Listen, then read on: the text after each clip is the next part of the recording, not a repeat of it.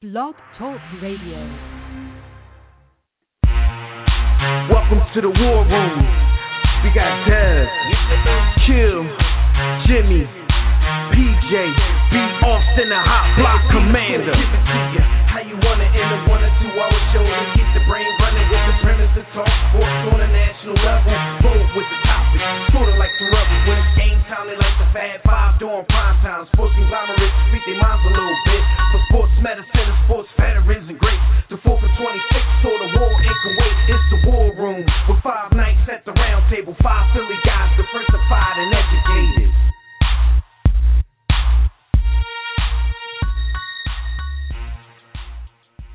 What's good out there, War Room family? You're once again live in the War Room, brought to you by War Room Sports and the War Room Sports Podcast Network. I'm one of your hosts. I'm Dev McMillan. I'm at the round table with my bro. Got Jimmy the Blueprint up in the building. What up, Jim? My bad, yo. I was on mute, didn't want to mess the sound up, but I'm good, King. How you? Jim not used to me coming to them so early in the intro. I was trying to mix it up I'm trying a not to little be bit. a nuisance. No doubt. It's all good, man. But everybody out there, well, before I get into that, B. Austin will be with us shortly. He's handling some War Sports financials right now. You know, sometimes we can't be on the air. We got to handle the important stuff. The fans, you guys are the most important to us. So we have to hold it down. The Major League Baseball season is about a week old. Final Four is here, and the NBA playoff picture is shaping up. So keep it locked right here for the next 2 hours, because we're going to talk about everything that's happening in the world of sports or everything that we care about. And if you want to get in on the conversations yourselves, make sure you sign in right now. AW Philly Realty chat room at blogtalkradio.com/the War Room, or you can join us on Facebook or Twitter at War Room Sports. You can also call directly in about 5 minutes when we open up the Digital Extreme Tech Hotline. That number, as usual, 32301. 0012. Before we get started, like we do every week, make sure during the week chilling, you're working, you're at your desk, you're a little bored. When we're not live on the air, you can check out archive episodes of our warroomsports.com, the War Room Sports mobile app, which is free. iTunes, TuneIn, Stitcher, Spreaker, Blog Talk Radio, Google. Most places you do your podcast listening, we will probably show up there. Jim, what up, man? What up, Blueprint? And we lost another young king this week. How's this Nipsey thing affecting you? Has this one hit you like? I mean, I know you can't compare anything to Christopher Wallace because dude was like our wasn't even back then. But how's this one hit you? Yeah. Honestly, cuz this might be right there with that, and believe it or not, might even be worse. I don't know about worse because Biggie was like a shock because I mean both of them are shocks. This hit me real hard, like. I really got emotional over this. And the funny, crazy part about this one is it really had nothing to do with music. Biggie was my favorite rapper. Like, I grew up in the hip-hop culture, so huge fan of rap music and hip-hop culture in general. And Biggie was and is my favorite. This is something else. Like, I mess with Boy on a whole different level, not even, like, musically. Not that I didn't like his music, because I did like his music, but the things he was doing, the things he preached is, like, literally – what I try to do. So for me, I related to it on a whole different level, and just the way it happened, like the whole thing was just sad, unnecessary, hurtful. And then, like, you know, when Biggie happened, we didn't have social media, so also Tupac as well. When you see some of the comments and stuff, it's like, yo, this started getting irritating. So I went through a range of emotions, like, and honestly, I still am like. It's hard to even go online these days because of you know, all the stories of things that this young man was doing. It's just crazy, and what's crazy to me is like it makes me look at every entertainer, like the way they are like hailing him and praising him. But I'm like, yo, I don't hear none of y'all say that we need to be doing the same work. You know what I mean? Like their whole thing is, oh man, such a great guy in the third, like, but y'all in the same position that you know he was, but the difference is. He was out there doing the work. I mean, he even, you know, I just saw a story today that the reason he was there without security and all that is because he was helping someone who just came home from prison and didn't have any clothes. He was giving them clothes. That's why he was there. So he was there helping somebody when all this happened. So it's just like this one definitely has affected me more than I think it would. Like when you think about, like you said, what Biggie meant to us, and even Tupac. But the thing about Tupac was I really didn't appreciate Tupac until he was gone, to be honest with you, because I did love some of his songs, but Pac was a revolutionary. And the crazy part about that is how I relate this to Nipsey is a lot of the things that Pac talked about doing, he was tangibly doing. That's exactly what I was about to say. Because, like you said, Pac was a revolutionary, mostly with the words and the ideals. Nipsey was actually an activist, and he was, putting boots on the ground with a lot of the type of stuff Pac was saying. That's exactly what I was thinking as well. It's funny because Tupac has that famous quote, and it's like it really came to fruition. Like, I might not do it, but I'm going to spark the mind. And Nipsey always talks about Pac's influence on him, so that came to light. And the crazy part is I'm pretty sure because of the way I see things going down, this will inspire others. I hope it inspires others to carry on this man's legacy. I mean, I know there's a debate going on now. No, you got to just leave everybody and worry about yourself, like, the selfish thing that's out there. But I'm like, that's not a way to honor this man. This man, like, is changing lives. Lord knows how many lives he's actually changed. Like, some of the stuff coming out that we didn't even know about in terms of, like, paying for people's funerals, putting people through college. But just really, like, stories that came out that I didn't even know about.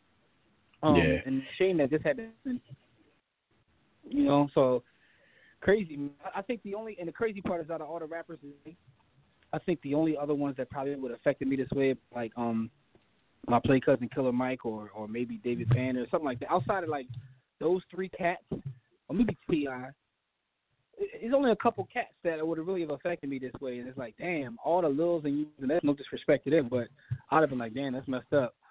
But this really sat with me for, it sat with me. Because here's the thing, I never like to see anybody lose life. And over the last, like, couple of years, a lot of people in the entertainment industry have lost their life, but none of it affected me like this. Put it that way. Yeah.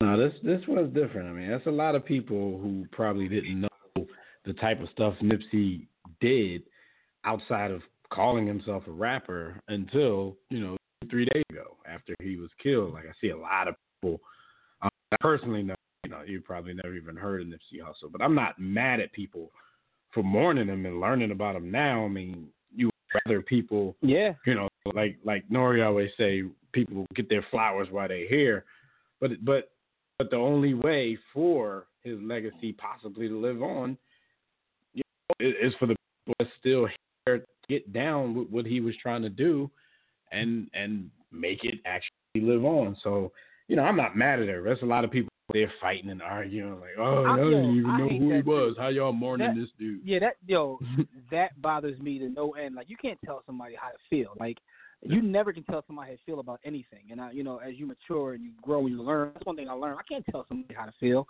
Like, right. And even if you learn his story, even if you don't know him, though, what's wrong with mourning somebody, especially somebody that you heard was a really good dude? Like, okay, we lost another good dude. I didn't know him, but you don't have to know him and all that. Like, in a sense, though, it's crazy because I have people that live in LA. Like, I don't know him, but there's definitely a 6 degrees. I know people that know him. And, like, my one homie, like, really knows him was, like, unconsolable to the point, like, cats had to, like, text him because he just, like, disappeared offline altogether. But at the same time, he was all right. I know people that literally just found out.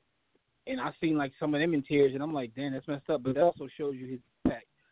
What really showed me his impact outside of the people coming out saying what I saw the LAPD give a news conference, and it was cops up there breaking out in tears. I'm like, yo, when is the last time the LAPD shed a tear for a gang member? Like, that's crazy. And the guy was saying, they were supposed to have a sit down the day after addressing gang violence. So he was doing everything like for me, like I wasn't. Like, I actually knew Nipsey more for stuff outside of hip hop. Like, I mean, but I still consider a lot of that stuff a part of the culture. So not really outside of hip hop, outside of rapping, outside of him being a rapper. While I thoroughly enjoyed his album that came out in 2018, like, what I knew about Nipsey was about clothing and, the stuff that he was doing in the hood to basically make the hood a better place. That's what I actually knew about the dude. I really wasn't up on Nipsey when he was putting out all the mixtapes and that kind of stuff. Like I said, really the first time that I got an in-depth display of what he could do as an MC was on the debut album that came out last year. But yeah, I knew Nipsey for totally different reasons. Because I remember you. And I also knew him as the dude I always thought looked like Snoop. Like, yeah, it looked like Snoop's son. I remember in the group chat when it came out, like you listened to it, and then you said something like a week later, like, "Yo, I'm actually still like you was kind of with the shock." Yeah, like I'm still banging this Nipsey. What was gonna happen to him, man? But rest in power. And for those listening, young. For those listening, y'all don't know how crazy it is. Don't listen to nothing made like post '99. Like, Dev stopped. So for Dev to listen to somebody, in the tens, that's an accomplishment right there. That shows you. Like, you got some skills. I am the off my lawn director of membership. Like, if you want to get off my lawn, gang, you gotta come sign up with me.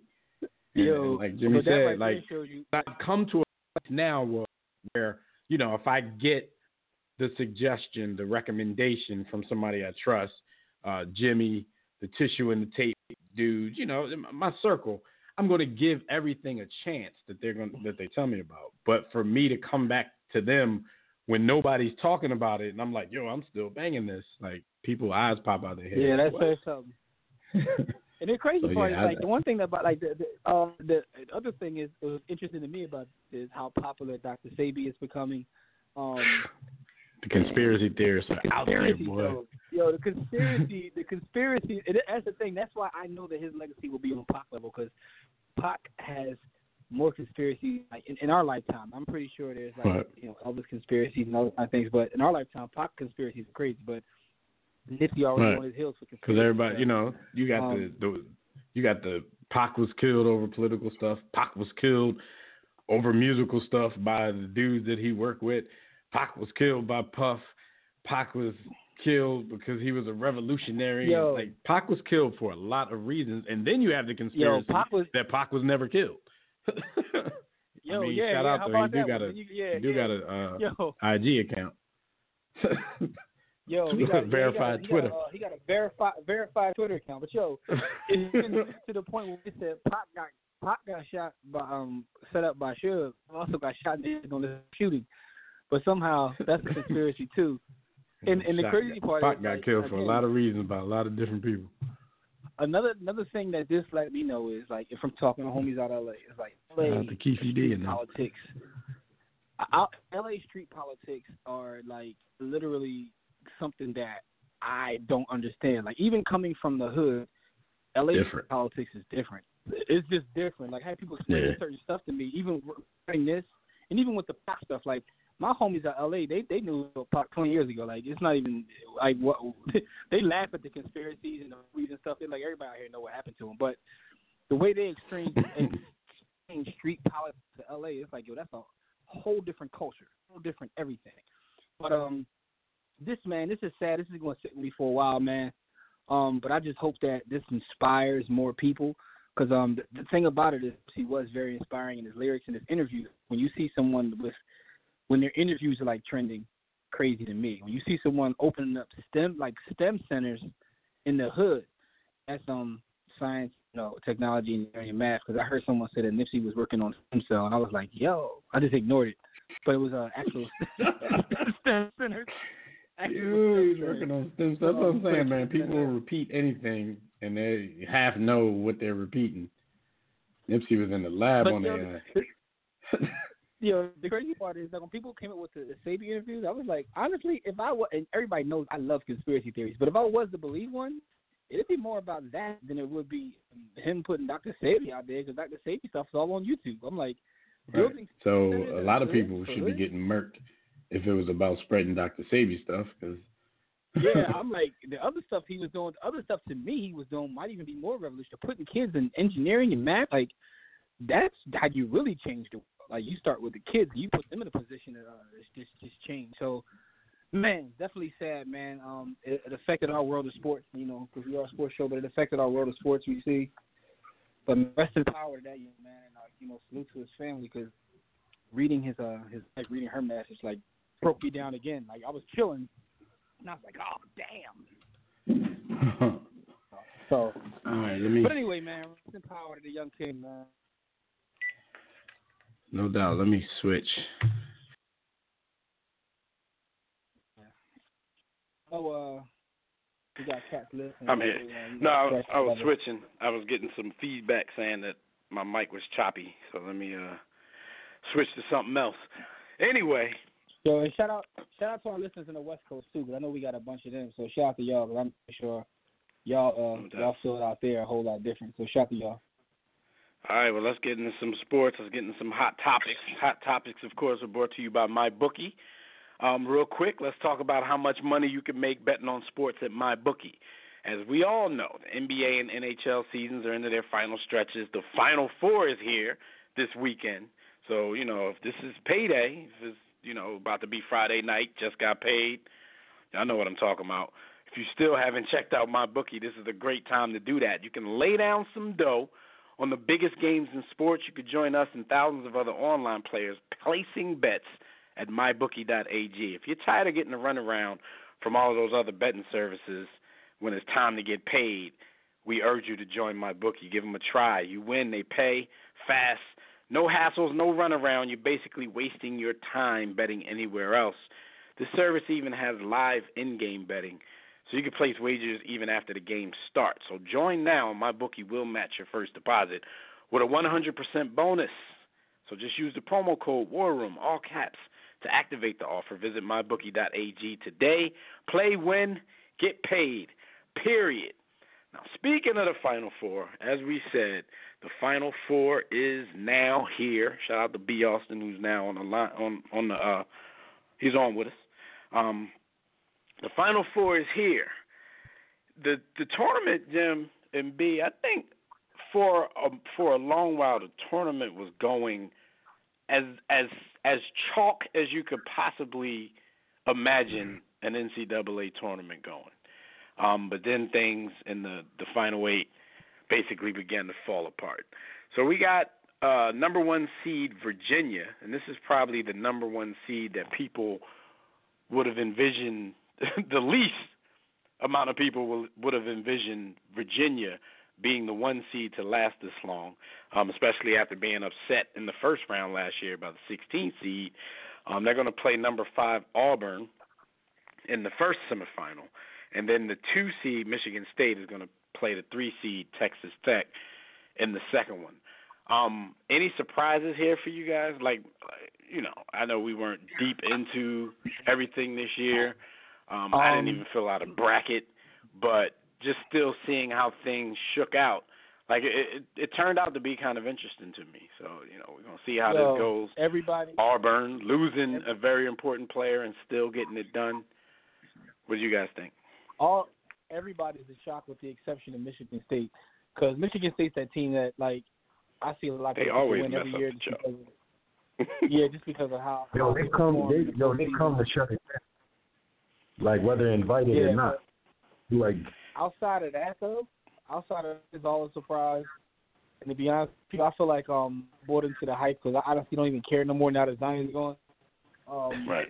So I'm like the casual fan at this point. I'm like, Zion going, who cares now? But at the same time, man, salute to Michigan State because they played a tough game. Auburn was shocking once their player went down. I'm like, this is their first Final Four.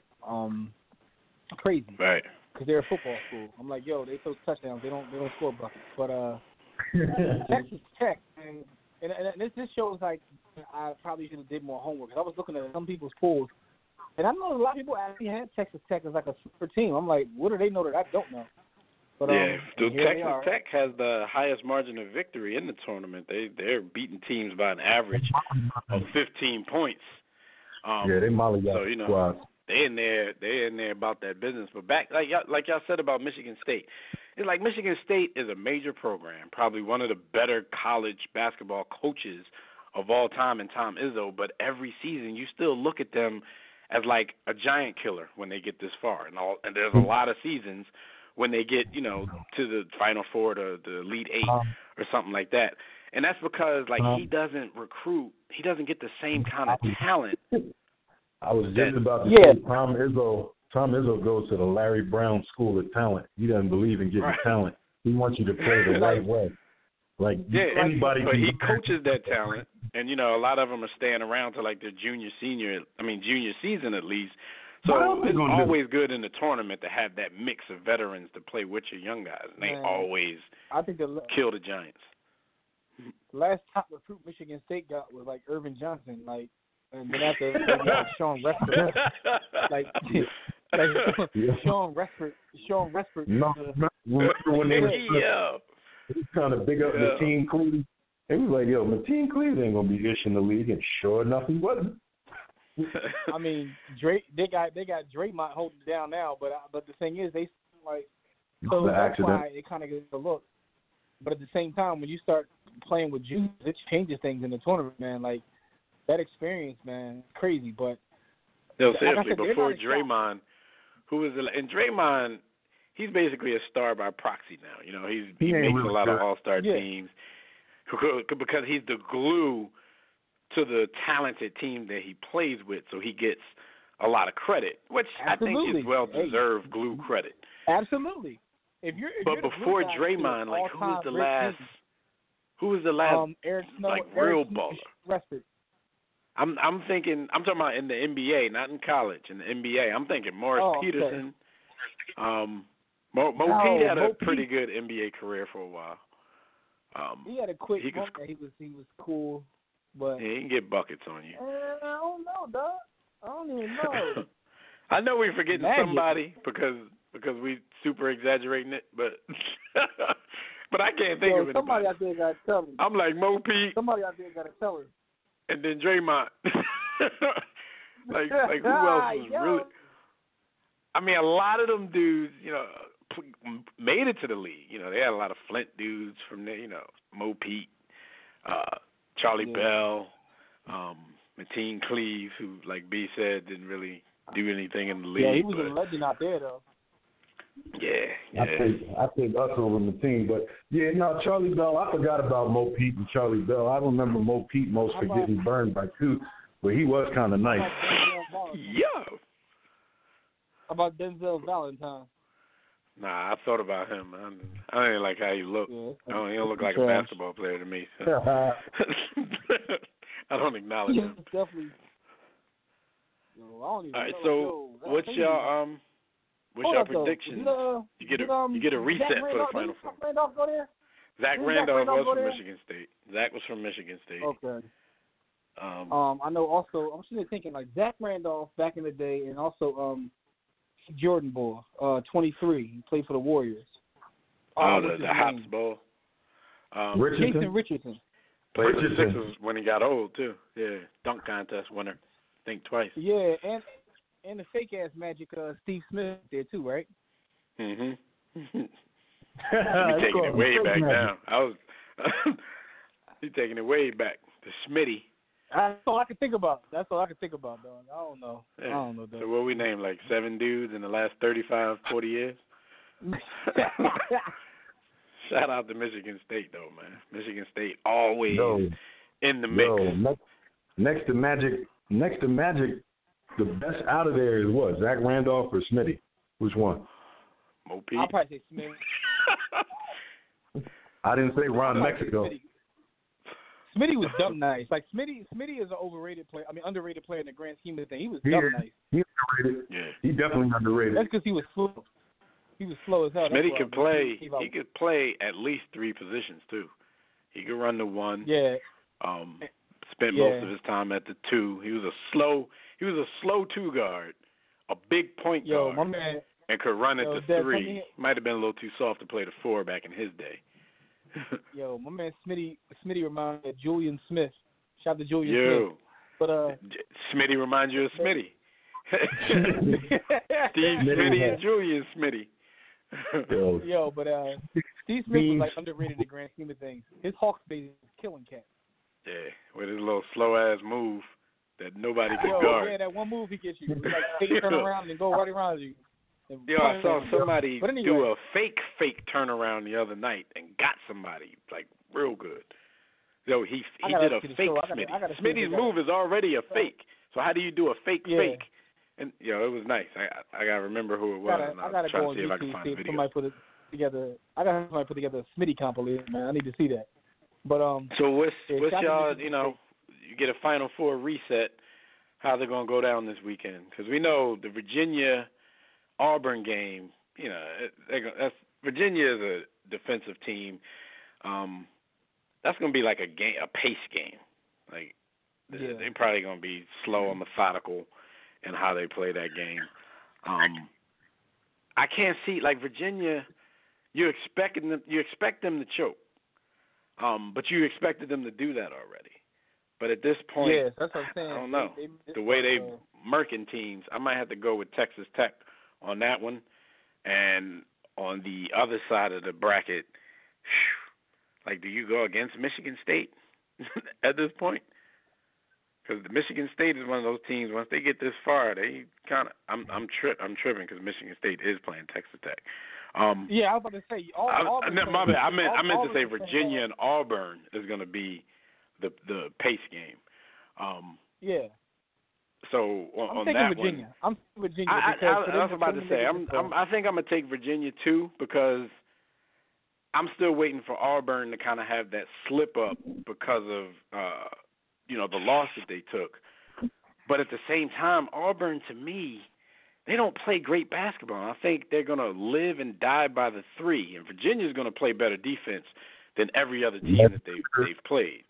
Yes, sir. I got Virginia and Texas Tech because Auburn is going to shoot themselves right on out of it. Yeah, because in some of those games, they had that ebb and flow of basketball where for a while they couldn't buy a bucket, and then they get hot and they couldn't miss a bucket. Yo, at some point you're gonna go into the armory and you're gonna grab the broke Mac that don't spray right. And I think that it's a broke Mac spray right game coming up. Yeah, so I'm gonna go with. Damn, it's hard to go against Michigan State, man. It's hard to go against Michigan State. I mean, but I think I'm going to. I'm gonna go Virginia, Texas Tech. I got Virginia versus Texas Tech, and on Monday night, I'm gonna go with Texas Tech to be the national champions. So that's my story, and I'm sticking to it. I'm so messed up that I'm sitting there thinking of the fact that the last Texas Tech game I watched, they went to commercial. My man Nipsey was on there, but that's either here nor there.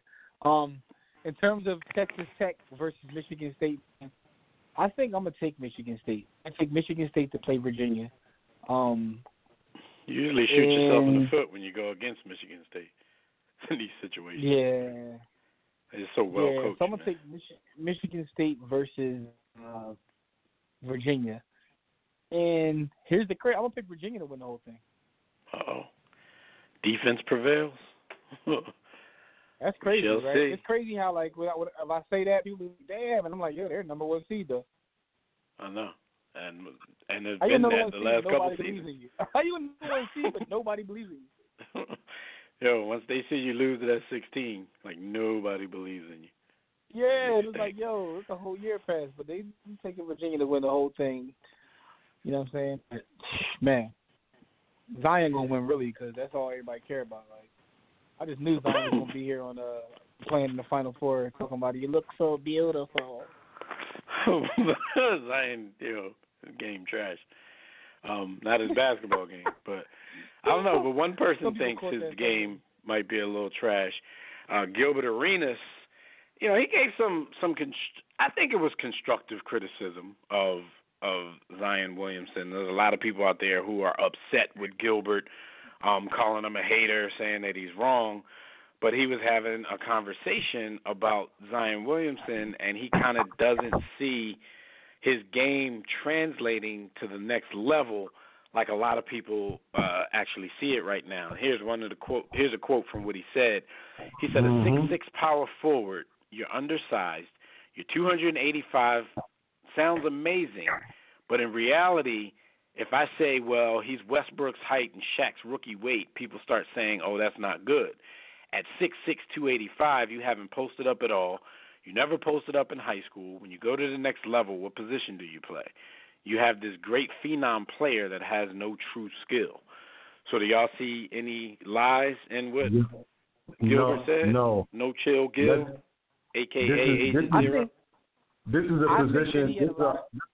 Hold on real quick. This is a situation where both sides of the argument have very valid points, and there's not really a wrong perspective because everything Gilbert said, he was being objective. And you recall from him being here in D.C., Dev, I know you can kind of recall it. I wish Brother Dayon was on.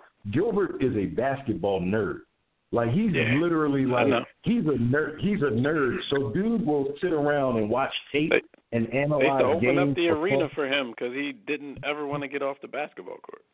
But I also think the then MCI Center at night shooting around. Yeah, he literally, Jimmy, the boy used to have toots come through after his personal private practice. Like I ain't gonna say how I know that, but not at the practice facility though, but at the arena.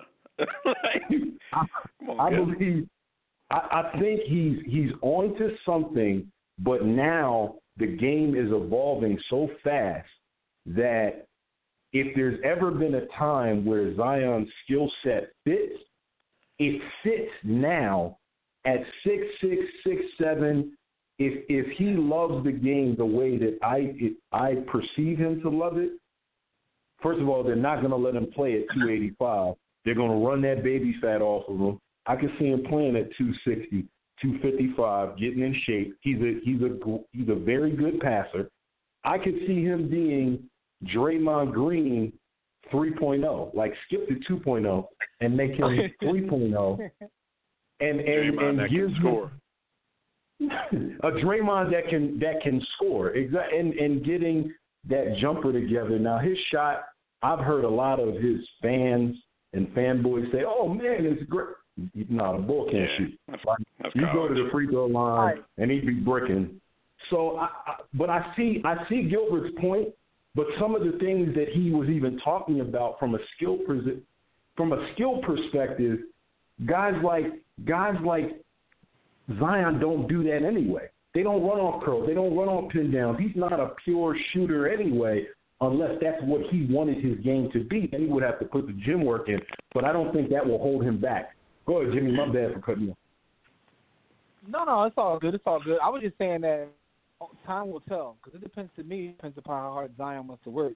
And there's also a thing where it's weird because of who's delivering the message. Like, listen to some of Gilbert Arenas' podcast and hear him talk online or what have you. And unless your name is Jordan, Kobe, or AI, he don't think nobody else can play the game of basketball.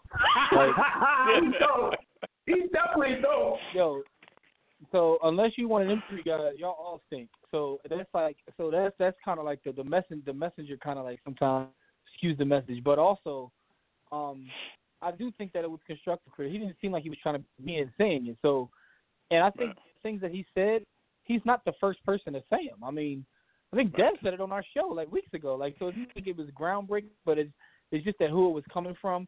But again, like I think the messenger is a thing. But I also think watching Zion play I guess it depends upon where the bar is set, right? So some people are calling the next LeBron. Like, they're setting the bar so high that I don't even know how you live up to that.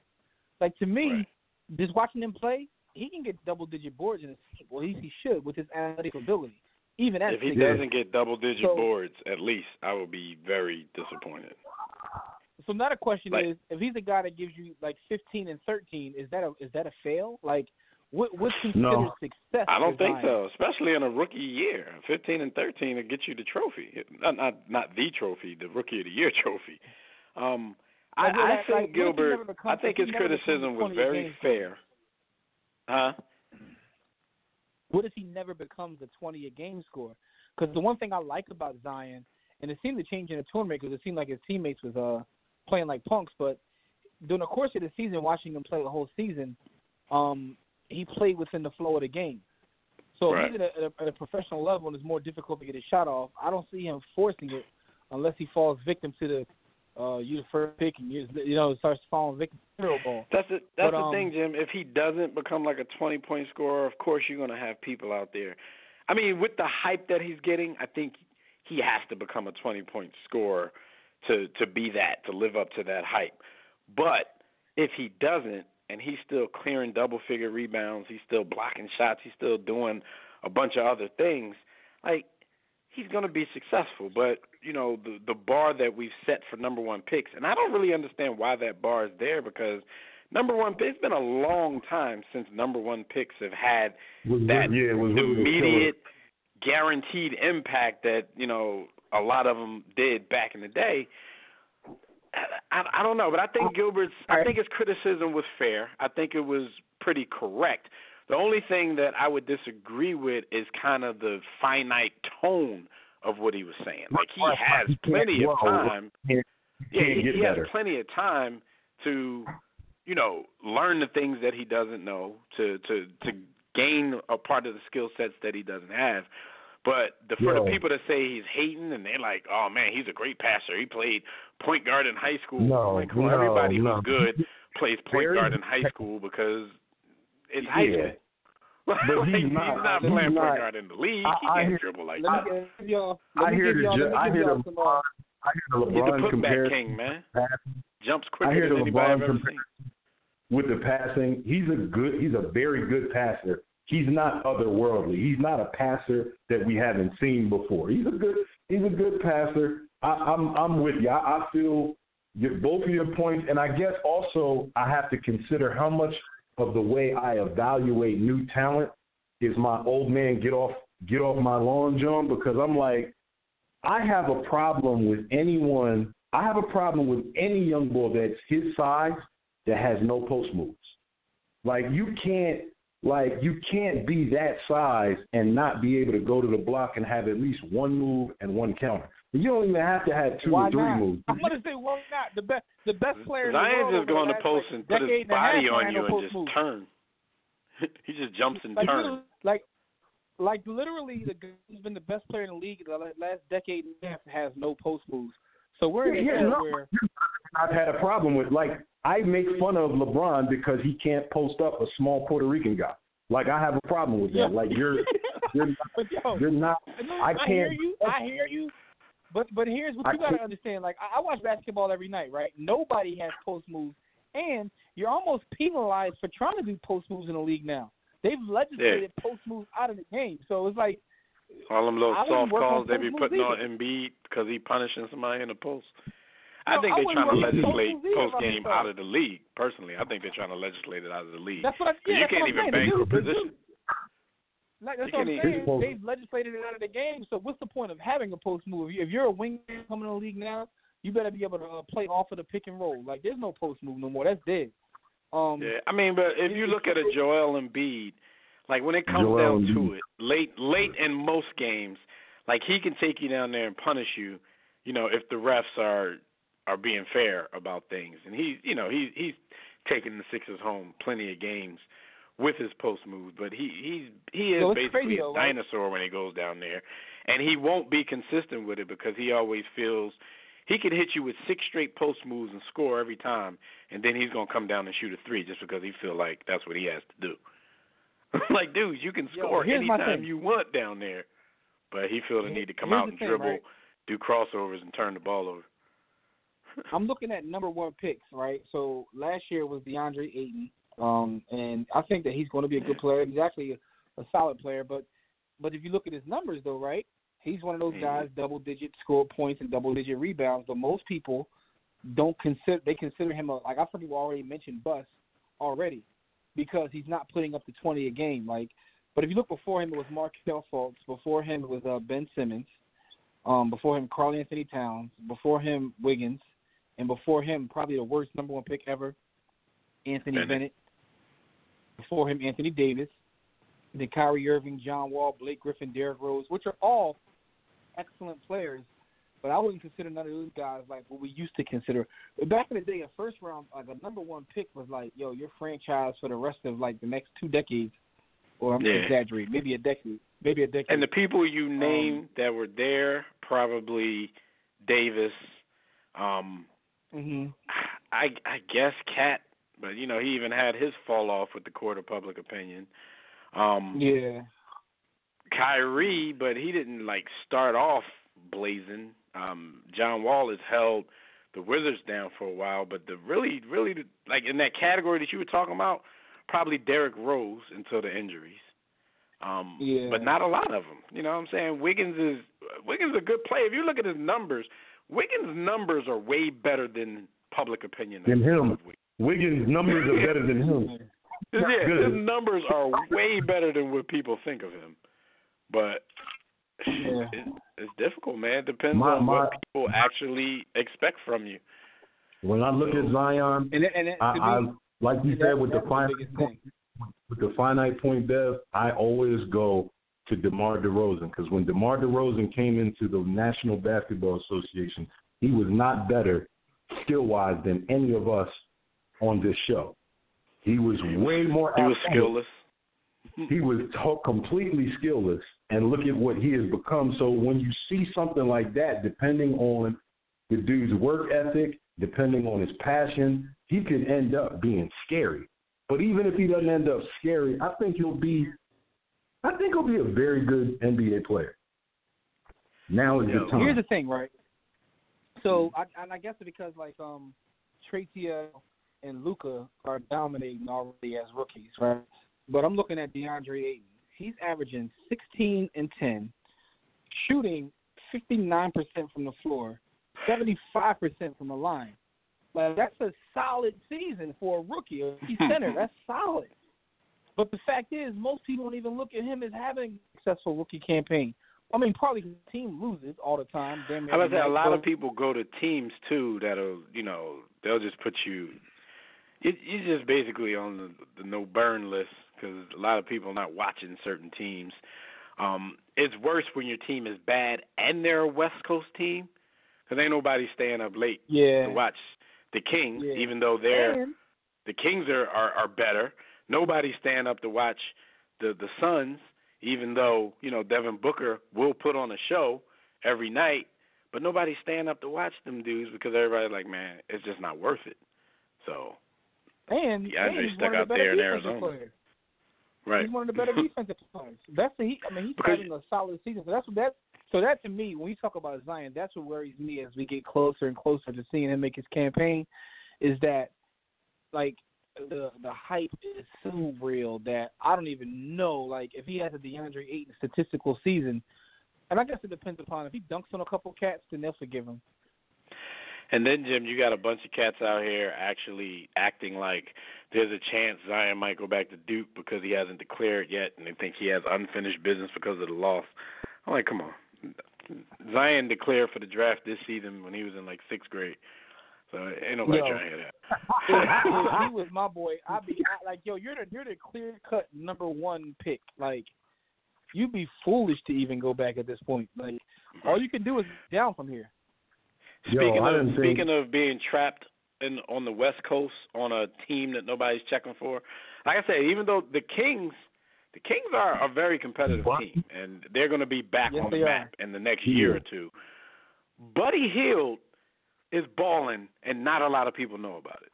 Dude is averaging almost 21 points a game, 5 rebounds. After his rookie season, after his, people were writing him off. Oh, Buddy Hield, he ain't what he was in college. He made that leap this year. Sometimes it just takes a little bit longer, man. But I was one of those people. I had no belief or faith that Buddy Hield was going to do anything but get his teeth fixed in the NBA. I had no belief. You thought Horsemouth was going to be a bust, man? Come on, man. I didn't think a bust. I didn't think a bust per se. I thought that his ceiling was going to be maybe competing for 6th Man of the Year at some point in his life. Like, I did not see him being for real. For real. Now he's out here averaging a dub and 5 rebounds. Nice. Boot. Dude is nice and has played 78 out of 78 games so far this season. But don't nobody care. He's better than LeBron. Because they like, you play for the Kings. You ain't got no reason to rest. He's 21-5-3, yo. Boys 21-5-3. Right. Like, and the fact of the matter is, nobody knows cares, it. But nobody gives a damn. Buddy be coming into people's arenas every night and lighting their ass on fire, and nobody cares. He's lighting them on fire. I mean, like, if y'all don't get this Caribbean version of Swaggy P ass nigga out of here. But Annie on his Danny Almonte John because he older than he said he was. but that goes to show you, man, how like winning changes everything. Like if they were competing for like number one spot in the West or something, he would get a lot more. Like it's literally about winning. So you can have a statistically inferior campaign than someone else. If your team is winning, like you just mentioned earlier about Draymond, and winning changes everything, dog. So he better than light skinned Mamba. He better than light skinned Mamba. Who, buddy? I mean, he's having a better season. Good answer. Yo, Jimmy don't want the Mamba hive on his back. Yo, I don't even know what that's called. What's a group of snakes called? He don't want the Mamba hive on his back. Yo, yeah, leave me alone, beloved. He don't want snakes on a plane. Leave me alone. All right, so Major League Baseball has been back in season for the past week. I've been excited, as a Phillies fan.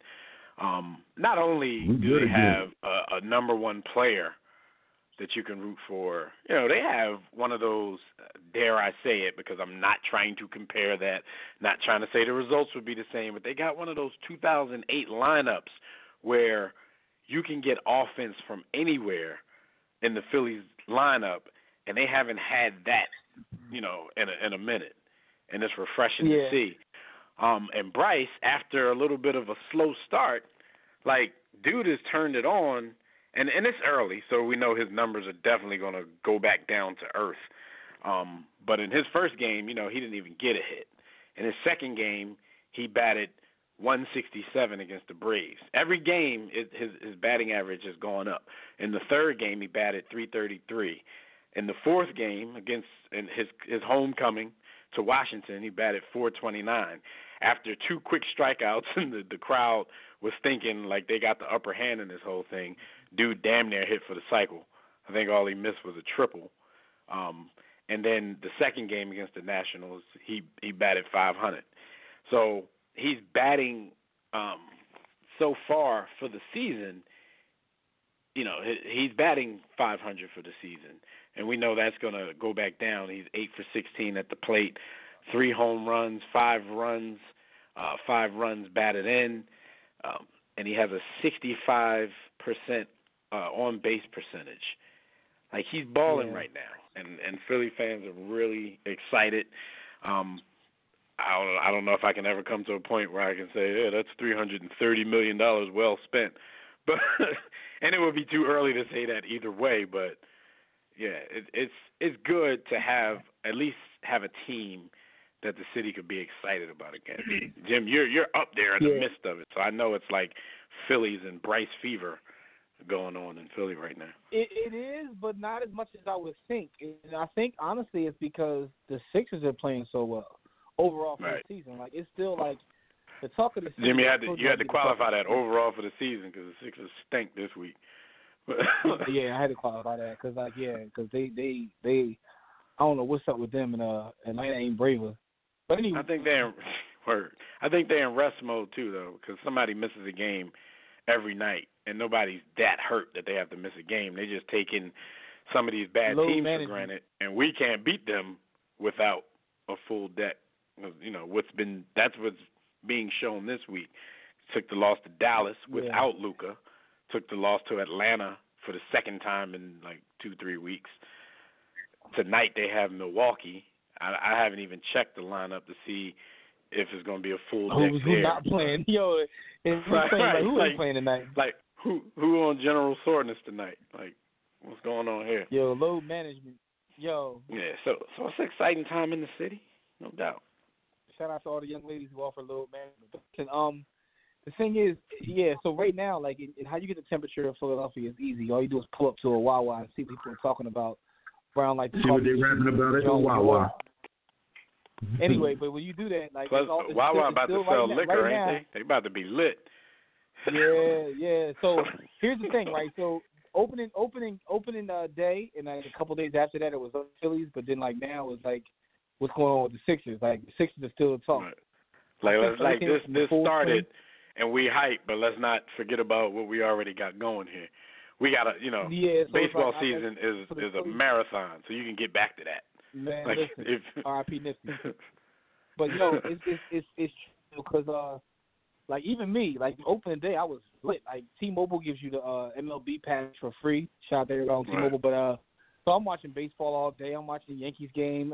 Come put the game on. I'm watching all the baseball. Second day, third day, and then it's like, what's going on in the hoops? I don't even care no more. Yeah, what hoops? You're like, all right, we can get back to this during the summer when nothing's happening. I come back to that. I come back to that after hoops. I'm gonna go to a couple of games because like going to the game is the ish. But I'll be up there. I'll be up in the city Saturday. I'm going to the Phillies Twins joint.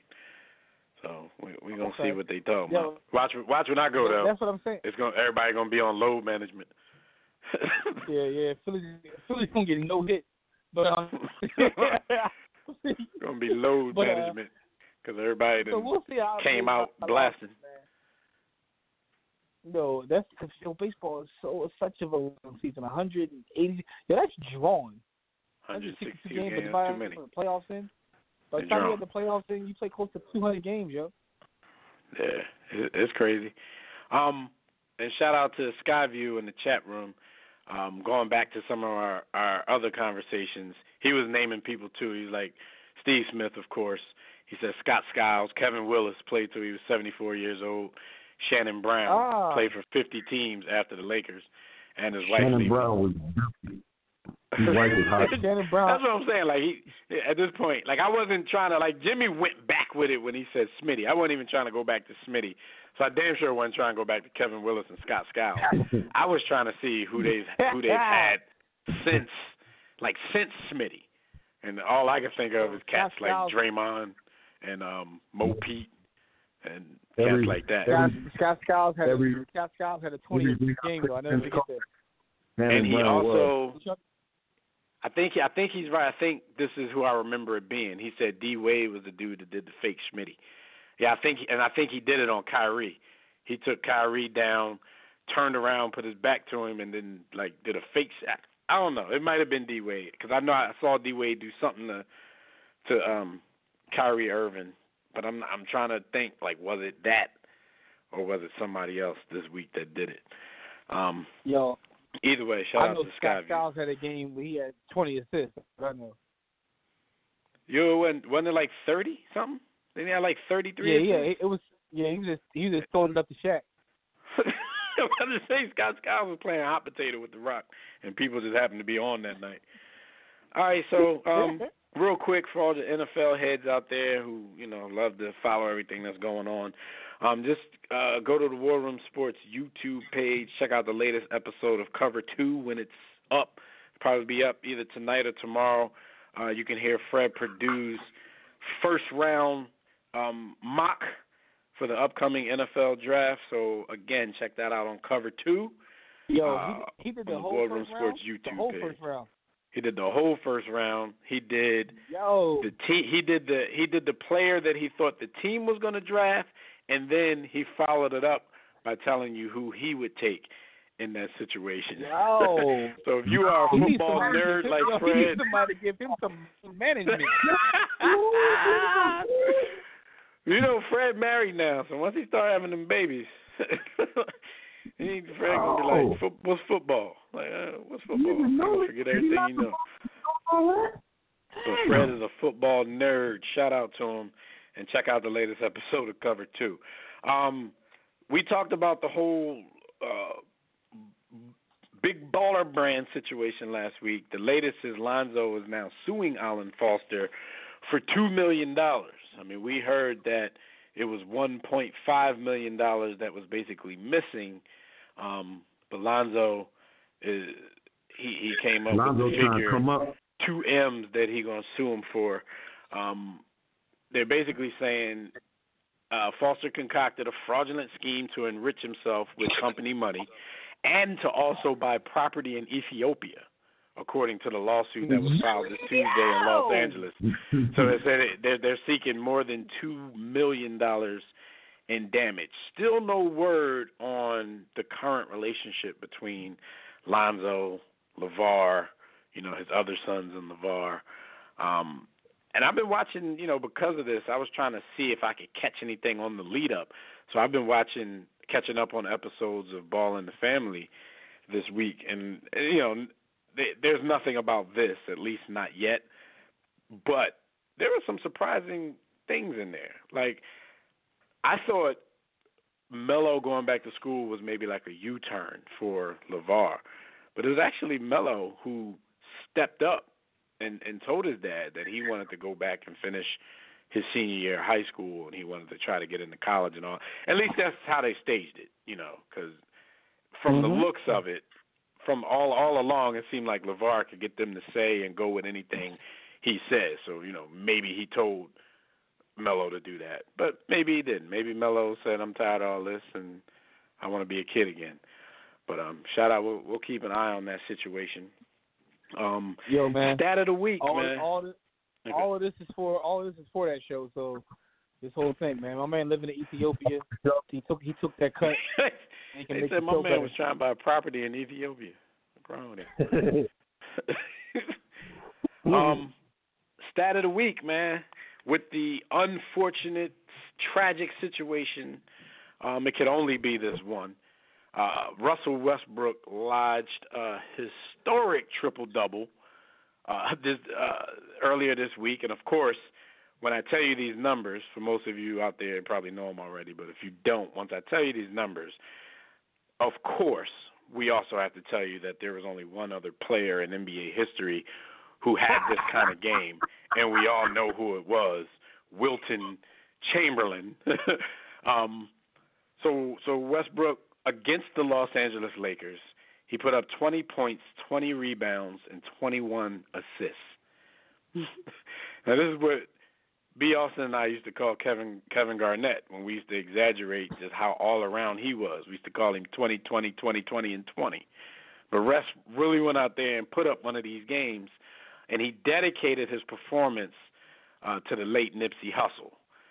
Right after he got his last rebound. He said he shouted, "That's for Nipsey," and then he shouted some other stuff that, you can't really shout on TV or radio.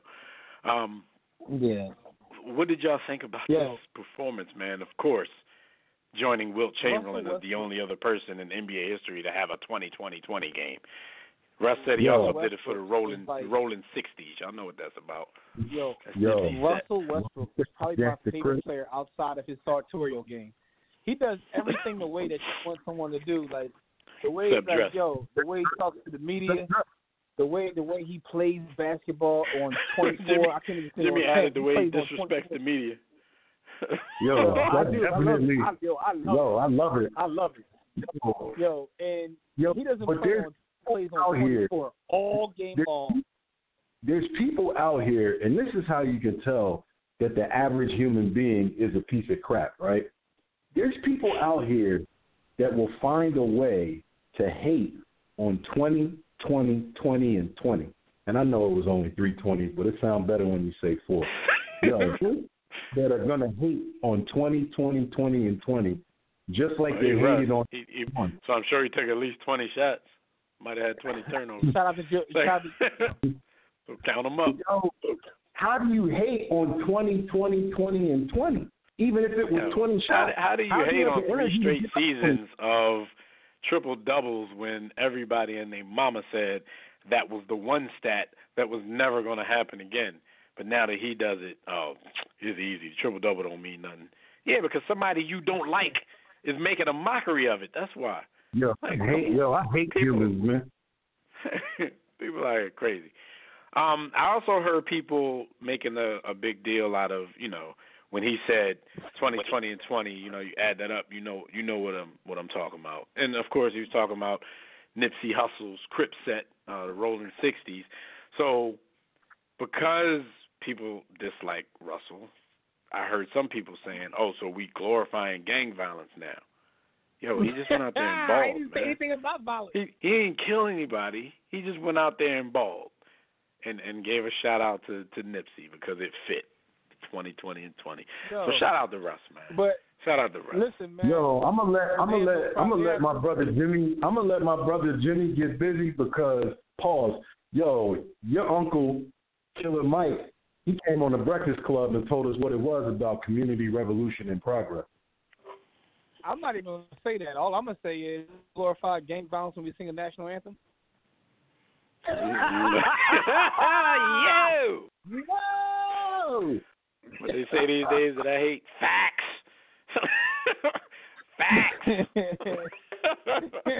I'm just saying. I mean, I'm just Yo, shout out to the white. But I had to use that because when everybody uses that, they use it wrong. So I had to use it in the wrong connotation because Jimmy actually asked the question. So how the hell is that a fact? But facts. Yo, facts saying, anyway. Like, the biggest gang in the world, like the one that catch the most bodies, like is the United States government. But I'm Are you talking about another gang that wears blue? Facts. Oh, everybody about to get an electric shock in their headphones. headphones. So cover your ears. Y'all about to get an electric shock in your headphones. Pretty much, man. Facts. Listen, man. All right. Anyway, so we've never done this before, but I think we might start doing this too because you can find great quotes everywhere in sports. Might not be a weekly thing, but not just the stat of the week this week. We got quote of the week, and the quote of the week comes from Channing Frye on his retirement. He was doing an interview, and he was, he was talking about his NBA career. And he stopped at one point and he said, for those of you, who's thinking Channing Frye is still in the league or why didn't he retire 3 years ago, he had the perfect comeback to anybody who was like, why is this dude talking about his retirement? He was a bum. He averaged 8 points a game. Channing Frye said, listen, I'm rich, I'm a champion, I'm 35 and retiring, and I'm living a great life. So if you think I suck, I'll see you at LA Fitness in a year, mother effers. Yo, he's one of my favorite players. Even though I feel it. Because what in the larger scheme of things, Channing Frye is a bum as far as NBA is concerned. Because Channing Frye, the way Isaiah Thomas talked him up when he made that bad draft pick, he was supposed to be that dude. But I've been in situations where NBA talent has come into a gym of dudes who think that they're ballers. And the worst players in the NBA. I've seen our renewable level cats come into the gym and give out mean buckets. So I'm pretty sure in LA Fitness, Channing Frye is going to be giving everybody who talk trash a lesson in NBA level talent. I absolutely believe that. I've seen it with my own eyes as well. But when you said the quote of the week from Channing Frye, I thought it was going to be the fact that they asked him about LeBron James, and he said the most memorable thing about LeBron James is that he has halitosis. So the quote I thought he was going with, because he actually said that LeBron has bad breath, and that's what he'll remember the most. So he definitely did say that. And as soon as he said it, I kind of believed it, because I don't know if y'all peeped this. A lot of times when LeBron is talking to somebody on the court or on the bench, he always either covers his mouth with his hand or he covers his mouth with his shirt. He puts his face inside of his shirt. Now, people always think that they're talking stuff that's so important that they got to be over there like mob members covering their stuff because they're trying not to let the TV cameras see what they're saying. I totally don't believe that. I totally believe it's what Channing Frye said, but I also totally believe that within days, LeBron is, I don't know if he's going to sign it, but he's at least going to be offered a Tic Tac endorsement, Mentos, Spearmint, Wrigley's, something. But LeBron is going to have another opportunity to make another $10 million at least per year because of what Channing Frye just said. Thank breath, man. That's hilarious. That's hilarious. Maybe Brian knows it because it's a side effect of the bout. Never mind. You got to know it. That's why he always got his hand over his mouth, man. They are not talking anything that important on an NBA broadcast. I feel like at least Channing Frye has some dignity as opposed to Damon Jones. I hope he doesn't go out like a Damon Jones. who's still inside of LeBron's shorts, never left. But Bron, he does it when he's talking to people on the other team too. I mean, maybe it is some mob stuff because LeBron probably be out there recruiting. So, come to my team. Don't want nobody reading his lips while he's recruiting, but who knows? Skyview says, super random. He said, what NBA team did Mark Macon play for? I believe Mark Macon got drafted by the Pistons. Detroit Pistons. He was another one that was a bust. Playing. Shaking Bacon Macon was supposed to be that dude. Yeah, I don't think he did much playing. Oh, and we already addressed that. He said, does Westbrook get a pass for bigging up rolling 60s? Man, it was just a play on his 20-20-20, man. And it fit because that's what Nipsey was. No matter what you say, that's what he was. But he ain't say, It's funny, though. I had 20-20 and 20. We're going to go out to the Chili's and murk somebody tonight. Like, he ain't say none of that, so. Yeah, and I find it funny, like, if like, how glorified, like, Italian mob is. Like, I don't even want to get into that, but that's either here nor there. All I'm gonna say is, man, y'all gotta leave Russell Westbrook alone, man. Like, y'all gotta appreciate this dude while he's here. I know a lot of y'all that be slandering him. Once he's like, man, he wasn't that bad. Like, but I mean, most people they are. So, man, my son play with half the heart that Russell Westbrook play with. They celebrate the Kennedys, and they got their money from Jesse James, robbing Trent. Man, never mind. Go ahead, man. Go ahead. Get us all right, well, that's it for the hot topics, man. Y'all know the deal. If you want to check us out, you can check out our website at warroomsports.com. If you want to talk to us about anything we're talking about this evening, I see we do got a couple of calls on the line. We'll get to you in a second.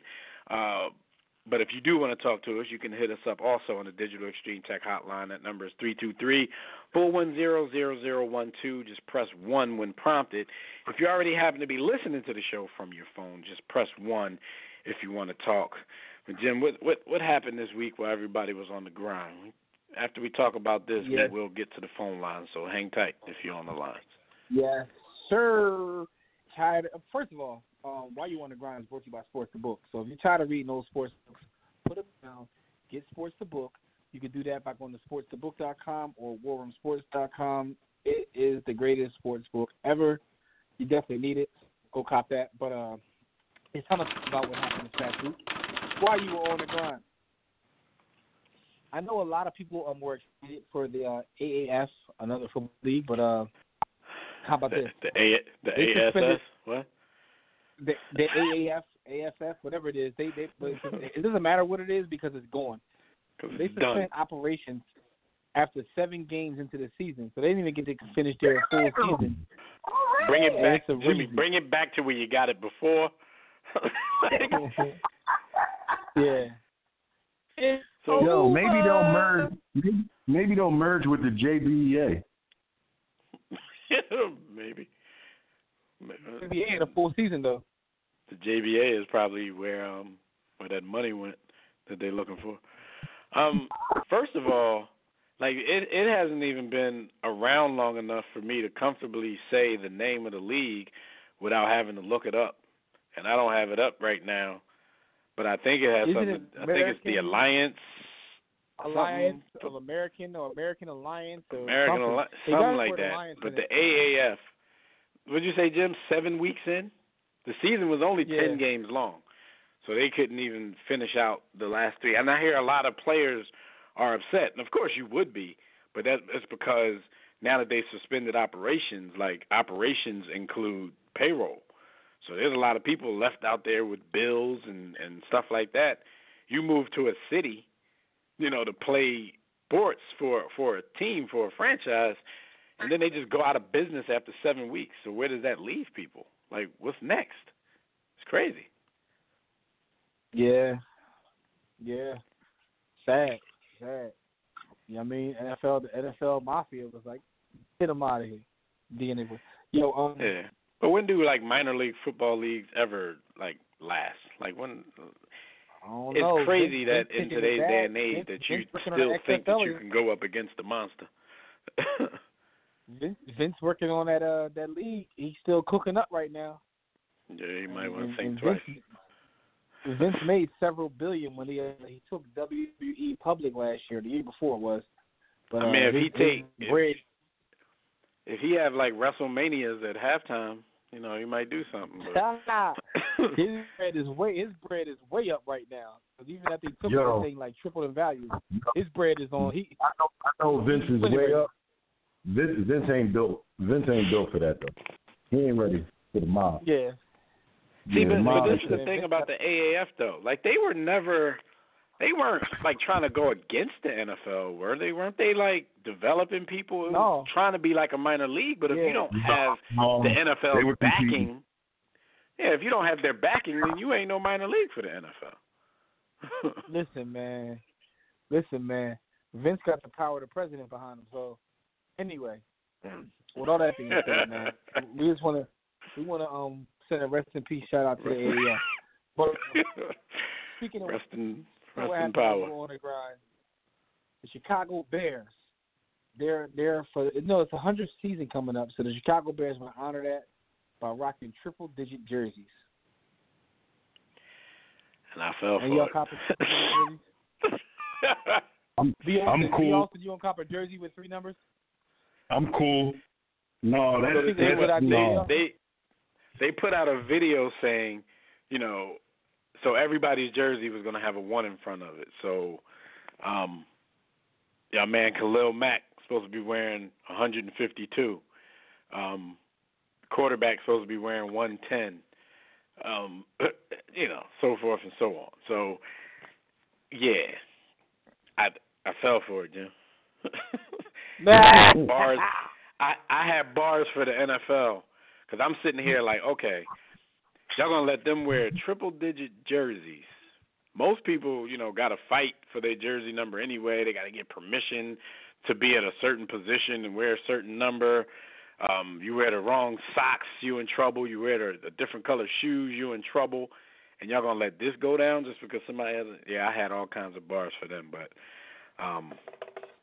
you can go ahead and let the cat out of the bag of why I feel stupid.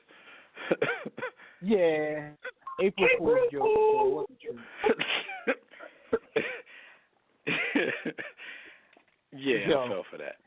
The one I didn't fall for was the obvious one. Y'all know Tom Brady tweeted that he was retiring that day, and people actually text me like, so Tom Brady finally hanging it up, huh? And I hadn't even seen it at that time. I was like, you do know it's April 1st, right? Like, I'm not even going to check for that.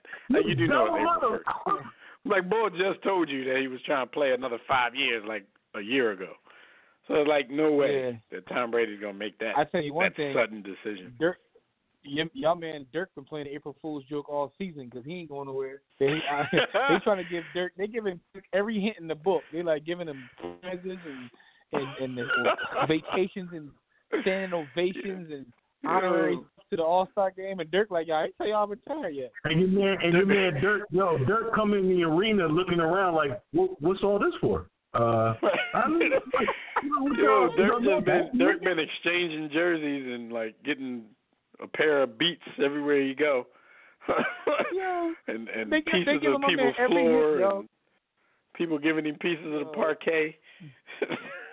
It's like, they giving Dirk every hint. It's like when you on the phone with somebody, like, man, let me get out of here. They keep talking. That's what Dirk's doing right now. They like Dirk like, y'all give me these gifts. I ain't announcing nothing. But anyway, man, the last story I want to bring up that happened while you were on the grind is Screaming A. Smith. Screaming A. Smith is poised to become the richest talent in the history of the 4 letters. They're talking about $10 million a year. He gets an athlete contract. This is our Chatty Patty segment of our show. Shout out to the brother because I'm always going to root for it because you know he's a black dude. I mean sometimes he don't sound like he knows that, but he's a brother. So I'm rooting for you to be the highest paid ever over there. But at the same time, you're looking at it like if that's true and they pay Stephen A. Smith more than anybody over there, I think the current leader is like Mike Greenberg. He makes like $6.5 million to host Get Up. Yeah. Then you got cats like Kornheiser and Wilbon who make like $5 million a piece.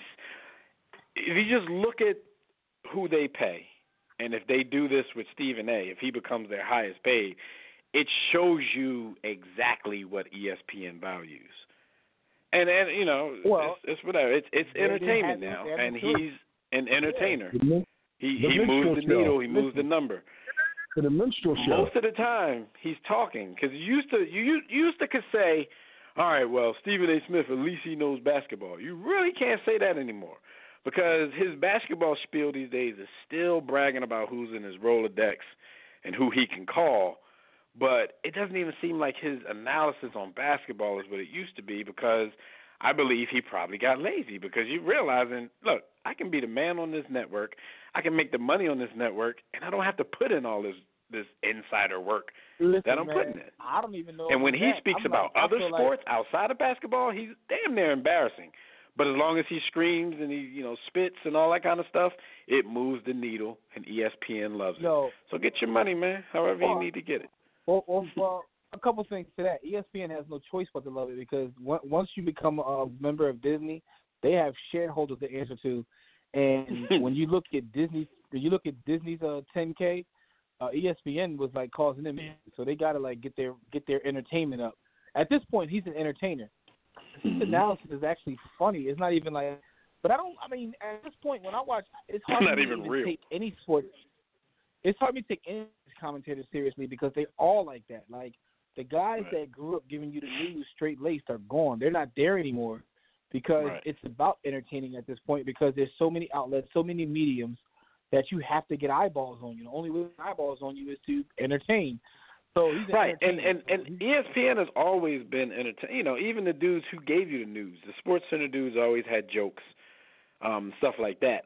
But the new wave is not even that new because ESPN kind of uncovered something way back when they started PTI, and that's why Kornheiser and Wilbon are among the leaders in the money game over there.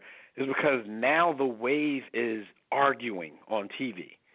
I used to tell people all the time, I used to listen to Kornheiser's show, his radio show during the day before PTI would come on. Dude would be on the show admitting that he's always in bed, he never watches sports at night, this kind of stuff. But he gets so much respect from just being a writer for the Washington Post way back in the day that he was undeniable. Plus, he's very entertaining, he's very funny. But listening to his show every day and listening to him give his take about sports and then being a fan like I was of PTI, I would go in there and realize that it was a part of their model for those dudes to disagree. Because Tony Kornheiser would be over here screaming and arguing with Wilbon, arguing a point where earlier on his radio show he was saying something totally different. So somebody had to take a certain side. And that's the new wave now. Stephen A. Smith is really good at screaming and arguing. That's what they want to see now. Like Jimmy said, people just giving you the news, that's gone. Look at the other networks, Shannon, Skip, all they do is scream and argue all day. So basically, if I'm hearing you correctly, what you're saying is sports journalism, particularly on television, has gone the way of hip-hop and bars. It's not really about it's gone the way of the world, basically. Yeah, it's gone the way of the world. I wouldn't even say that, like that. Austin, because hip-hop, I think that lyricism is still at the top. The top rappers in the world are Kendrick, J. Cole, it is. Drake. No, top Jimmy, 3 rappers in the world. Jimmy, it is. And it's seen a resurgence. There's been a resurgence over the last, I'd say, 5 to 7 years where lyricism has found a lane. It's a pocket now. Dumb Ninjas. Now it's bars with versatile delivery. Yeah.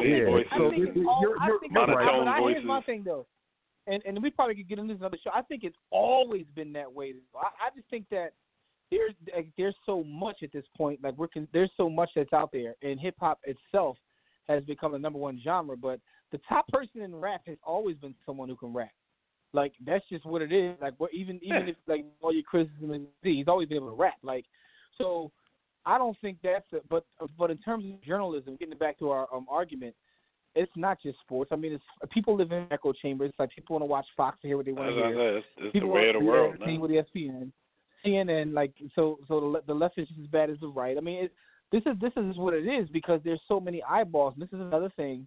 Like, one day we're gonna like just do a whole show about how social media changed the world because a lot of people took social media for granted and didn't think it was a big thing, but it's literally changed the world. There's so many outlets and so many mediums, and there was an article a couple weeks ago. It was about Barstool Sports and Deadspin, and how those blogs, they were literally blogs, but they have completely changed the way ESPN does business because ESPN has to compete with them, and the whole and they came up from the amount of people who hated them, but still gave them attention because they hated them so much.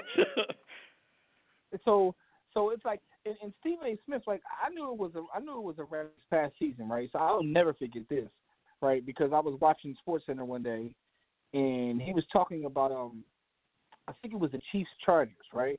Oh yeah, he was naming all them boys who was injured. And the boy said that he was like Spencer Ware is going to be amazing tonight. First of all, Spencer Ware was injured and wasn't playing.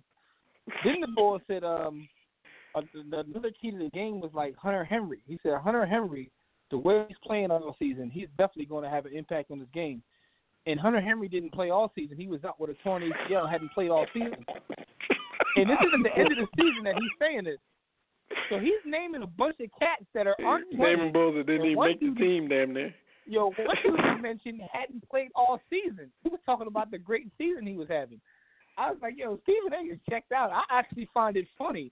And I'm like, he got it trolling because he does it all the time, or he's not trolling and he just don't care. But the thing is, Stephen A. was telling you our boys on the practice squad was going to tear it up that week. To me, come on, Steve. Funny. Like he's a character now, but God bless him because my man. One thing I can say is he works hard. I've seen after boxing matches, ESPN. When they would find someone and make them like the focal point, they be working their cats though, cuz. Well, judging by his analysis, Jimmy, it's clear that he no longer works hard. He just works a lot. He just works a lot. Well, yeah. A lot of people put in hours and don't be doing a damn thing. He works a lot. On the air, these dudes end up shooting out or shouting out their researchers a lot of times. Researchers put together their notes. These dudes don't pay attention to them notes because they definitely didn't watch the game. True. But my thing is, I think he particularly messes up on purpose. Not to that extent, but because all that does is do what? More eyeballs. When he makes these mistakes and all that, he's trending on Twitter all the time. I can't see him doing it on purpose though. He has a huge ego. Like he wants people to think that he's an authority when it happens, on all he things. gets added. He starts engaging with people. Like his engagement goes up by mistake. Like, no doubt. I mean, he ain't got no choice, which means he's handling it the right way. But I don't think he do that shit. It's a crazy world we live in, man. Like, if you found, I'll put it like this: maybe he does, maybe he does. We don't know. But if you found out that he did it on purpose, you'd be surprised.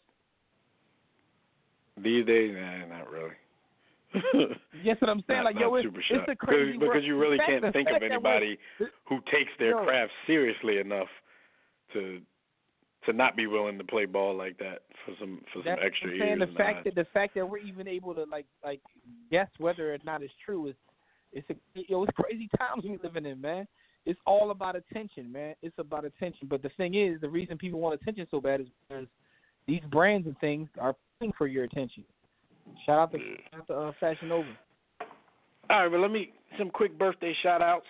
Shout out to the homie Rudy Fernandez, turns 34. Remember Rudy? He was always like the young foreign dude who was going to take over the league. He had some good times, but I guess, he's no longer young.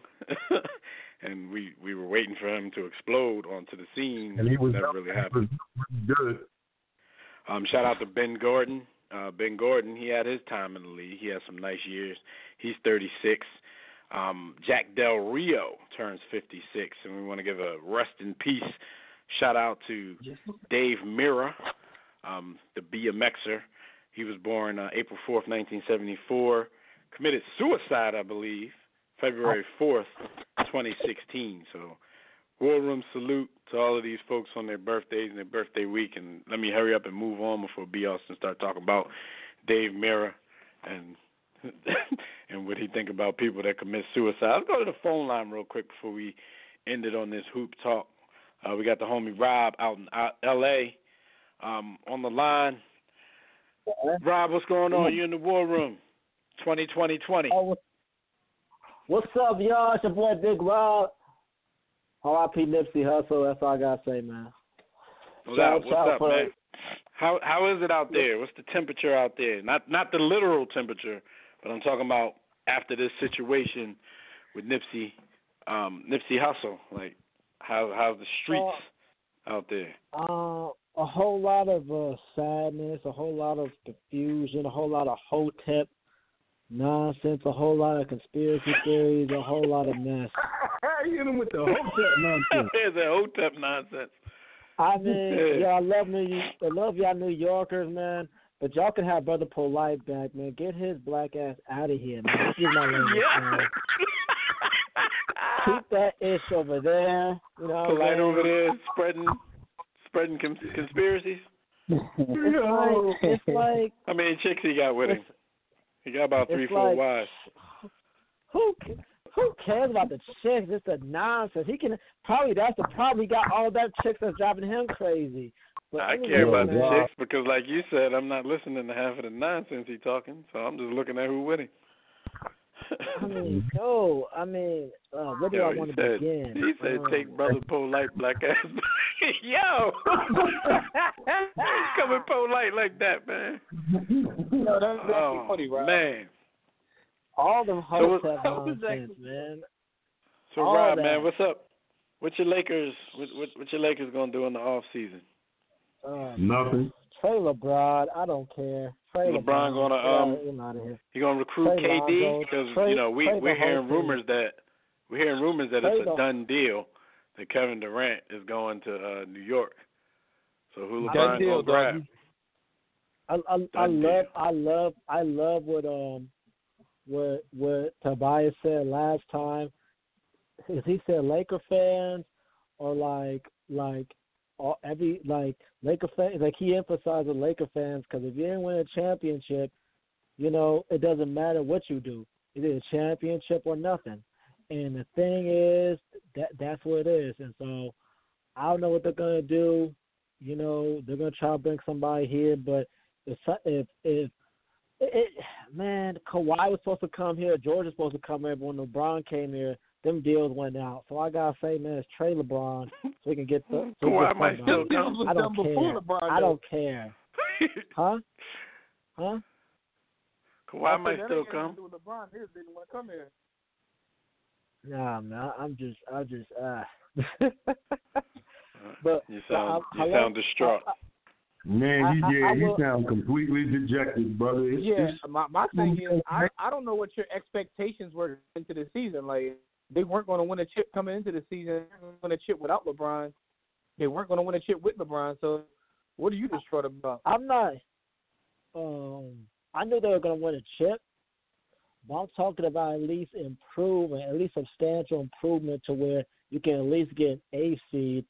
Because you build on chip or nothing. Because chip or nothing. What you need that 8 seed because if you look at the season, I was trying to build improvement, Jimmy. Improvement. If you look at us, side with, we can match with them. We need for what? Yo, you're talking about Rob, winning the 8 seed. Tell the truth. Get swept in the first round? Tell the truth.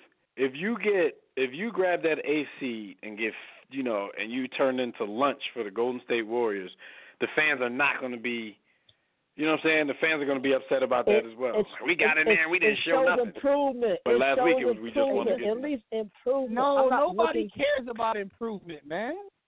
I think they showed improvement though, because if everybody didn't get injured and LeBron didn't miss 16 games in a row or however many games, 16, 18 games when he hurt his groin. I know for sure, I can speculate pretty confidently that they weren't going to hold on to that 4th seed that they were sitting on.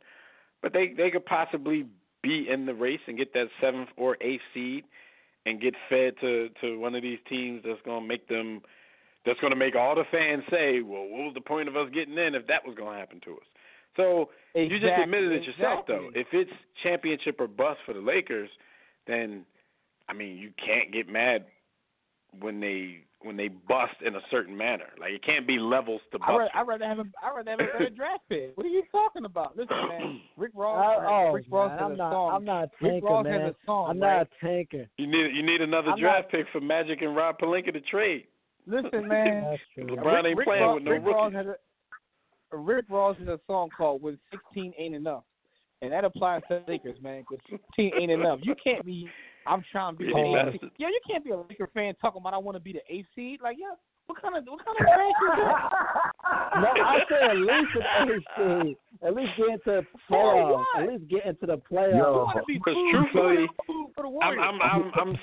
I'm speaking out my backside now, but I can again confidently say, like, I don't think the Lakers ever won a chip from the eighth seed. So it's like, what do you have to look forward to? Let me ask you this question. Like, what do you have to look forward to? You ain't speaking out your backside, man. You're speaking with your heart, and you're making me talk out my backside. No, that's not my heart. I'm thinking that's a fact. I think that's a fact, but I'm saying I'm speaking out of my backside because I really don't know if it's a fact. But it sounds like a fact. I don't think the Lakers ever won from the eighth seed. But hold on, Rob, let me break it down to you this way. You're talking. I'm going to keep it 100 with you, and I'm going to keep it 100 with Jimmy, but I think Jimmy already knows this. Y'all not winning a chip with LeBron, man. LeBron, at this point, LeBron mirrors a little bit of what you guys claim Kobe was towards the end. He becomes kind of a pariah because he wants to do things his way. He needs a certain type of talent to bail him out because he can't post up. He's sporadic on the jumpers. He has no go-to move. So he needs a bailout finisher and closer to come into that toxic environment who's willing to not only save the day, but here's the thing. He needed playoff team. Beyonce was correct, except please don't ever compare him to Kobe Bryant, even a little bit. He wasn't comparing to Kobe. First of all, Rob, you're 22 because when the Lakers were rolling in the 3 and 4 seed, you was calling in, and I could pull the tapes up, and you had a whole different tone. That's one thing. Second, Jim, 3 or 4 seed. You talking about Kobe? Yo, Jim, you talking about 3 or 4 seed? When LeBron signed, his whole LeBron thing switched. He used to hate LeBron. Yeah, he was a little different. He was a little different after that signing. I was happy because Magic got a superstar there. Magic ain't do nothing. That's another thing you kept doing. You kept giving Magic. You were giving Magic all of these props for doing something. LeBron was coming there regardless. LeBron is a movie producer, dog. Where else is he going to go? But hold on, though. If I was the GM, LeBron would be a Laker right now. But hold on, though, real quick. Here's the thing about the Lakers. LeBron is not the problem. LeBron averaged 28, 8, and 8, which is crazy, right? If you take those numbers and put him on any other team, right, outside of the Lakers, and him not being LeBron, if Andrew Wiggins averaged 28 and 8, he'd be in MVP contention. That's just what it is, right? But the fact of the matter is, he is LeBron, so that comes with a certain expectation. He is playing for the Lakers, so that comes with a certain expectation. The thing about Kobe is nobody wanted to be anywhere around him. LeBron had one of the best players in the world trying to come play with him. Yo, what? I'm giving you facts. None of this is my opinion, by the way. He did average those numbers. Okay, keep going. Anthony Davis did want to come here. You can go ahead and give me your opinion while I state facts. Go ahead. Tell me your opinion. The management. What about the? Oh, come on, we can talk about how people can talk about how Kobe the snitch, whatever. If you can talk about Kobe, about Kobe, people don't want to play with Kobe. But what about the management that didn't want to sign anybody, that didn't want to sign Melo? Why would people come here if the Lakers are not management don't want to win? If Jim Buss don't want to win, Melo? Don't you ever bring up Melo? Listen, when he was in his prime, when he was in his prime, about to compete for his title. The Rockets were the 12th seed. Melo left the Rockets, and now he's one of the best teams in the league. No, I'm talking about in his prime. In his prime. What did Melo win in his prime? Let me blaming my man Melo for that. Or any other person, perhaps. Okay. They got rid of Kobe, and what happened? They got Lopez and Luol Deng.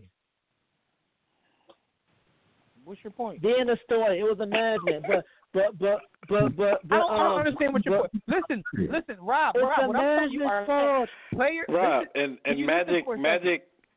LeBron came and Magic put dudes around him that don't even like him and can't shoot. Like, outside of that, you're talking about Lance don't like ball. Rondo don't like ball. Neither one of them dudes can shoot. Like, that's not even a LeBron type of team. But also, but Rob, you want to keep bigging Magic you up like he did something. Magic tore the place down. Have revisionist history all you want to. The best players at the time, including LeBron, Bosh, D. Wade, none of those guys wanted to play with Kobe. Like, the top players in the league didn't want to play with him. And I'm not even blaming Kobe because part of it is because they didn't want to live up to his expectations. It was a change in culture. But at the same time, these are facts. Kobe is a baller. You have to have a Mamba mentality. That's why when he tutors Kawhi Leonard, when he tutors a Gaines, you have to have a gene. If you want to be a B-word, you go somebody else. That's kind of what he just said, though. Go to another team. Rob, are you listening? That's kind of what he just said, though, Rob. He just said they didn't want to live up to his expectations. That's all a part of the mentality. I said it was a change in culture. And also, just to point out, we're not talking about the old Kobe. We're talking about Kobe was averaging 16 points a game. Like, so let's not act like we're talking about prime Kobe. Oh, really? Listen, man, I understand that, like, you don't like to talk objectively. Listen, man, there's facts I'm giving you. No. The point is, he's not the biggest. The biggest problem is the people that will put around. It's not LeBron. You know what? I concur. For what you said about Kobe's reputation, I agree. I can't agree with that. But let me ask you a quick question, Rob. Rob, give me an honest answer. If Kyle Kuzma averaged 28, 8, and 8, would you say trade Kyle Kuzma? Well, if Kyle Kuzma was averaging 28, 8, and 8, if this past season, if he was averaging 28 and 8 and shot over 50% from the floor, would you be calling in saying, hey, we need to trade Kyle Kuzma?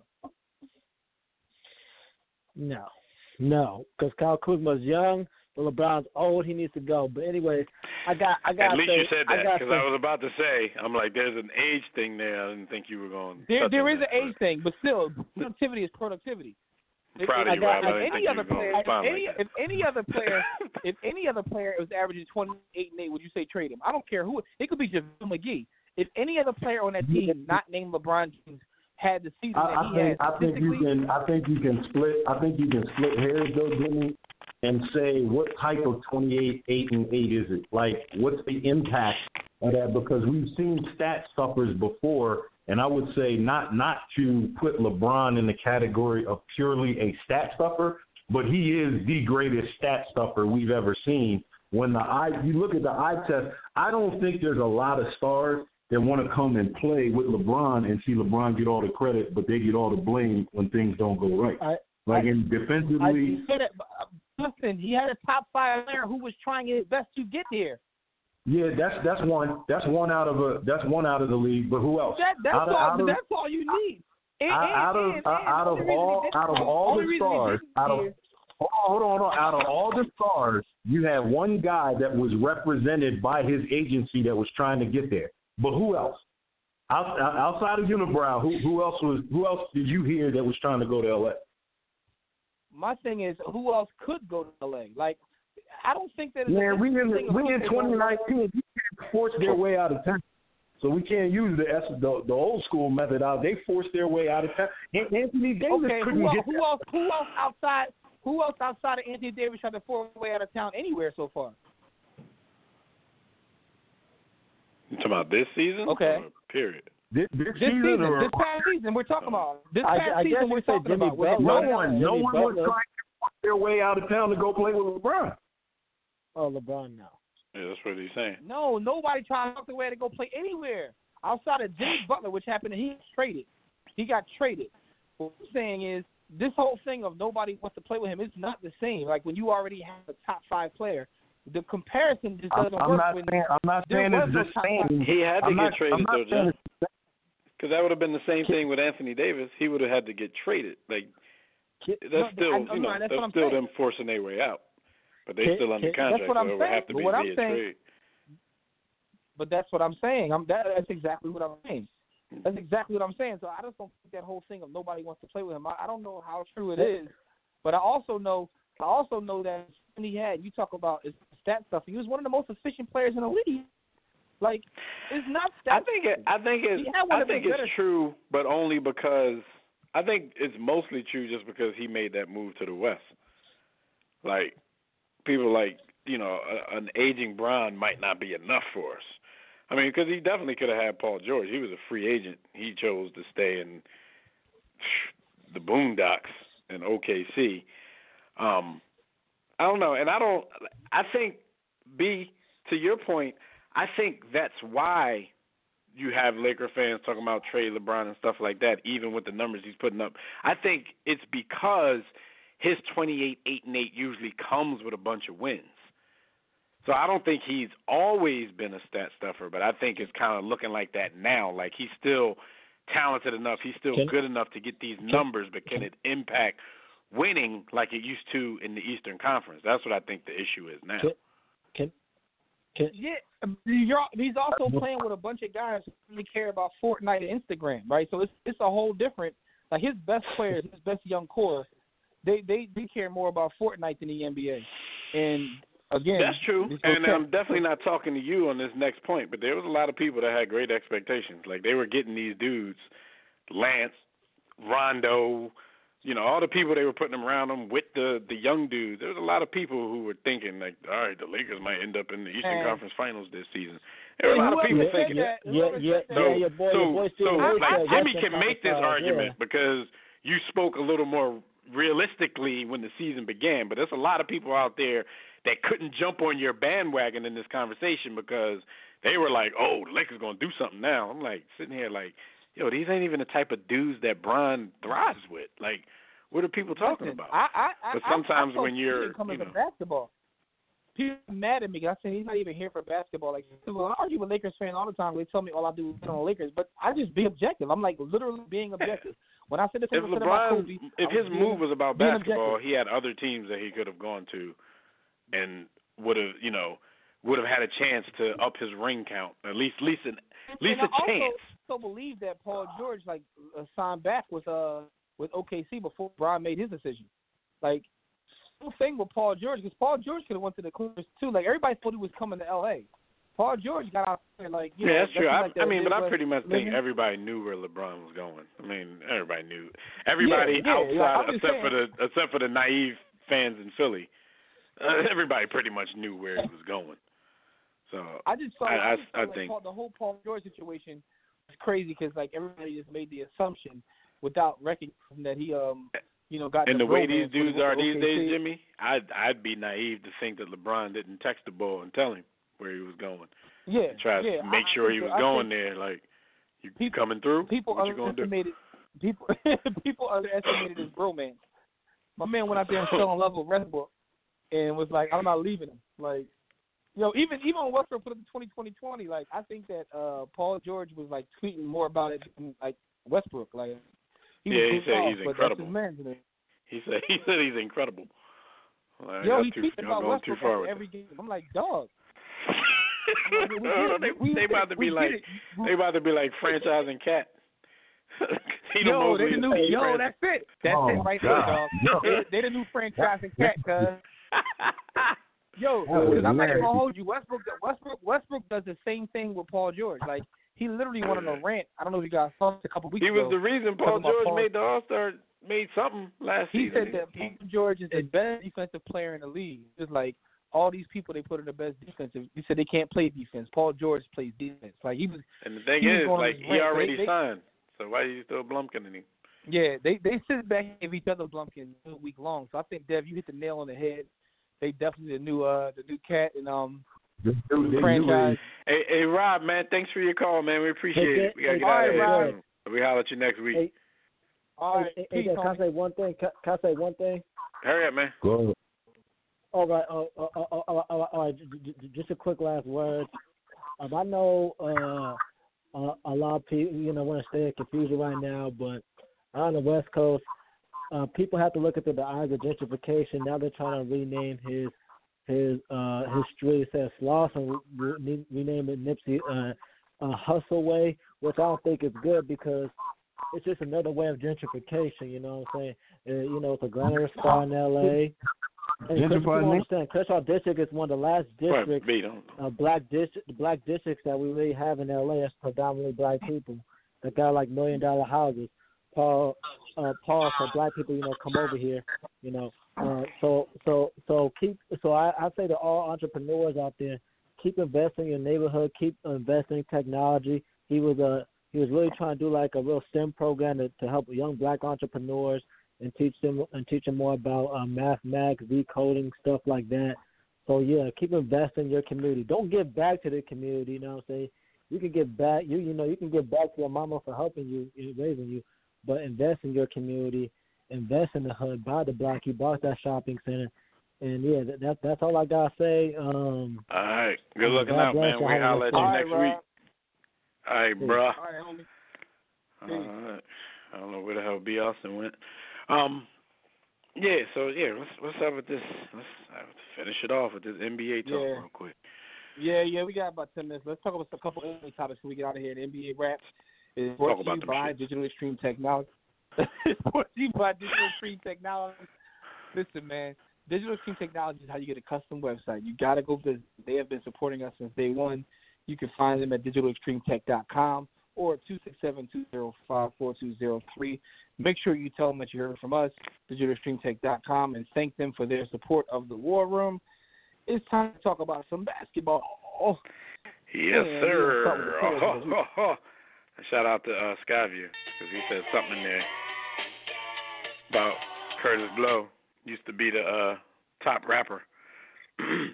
This is true. Exactly we've come a long way. We've definitely come a long way. George Mikan used to be the best center. Anyway, Andre Drummond and Dame Lillard are the players of the week.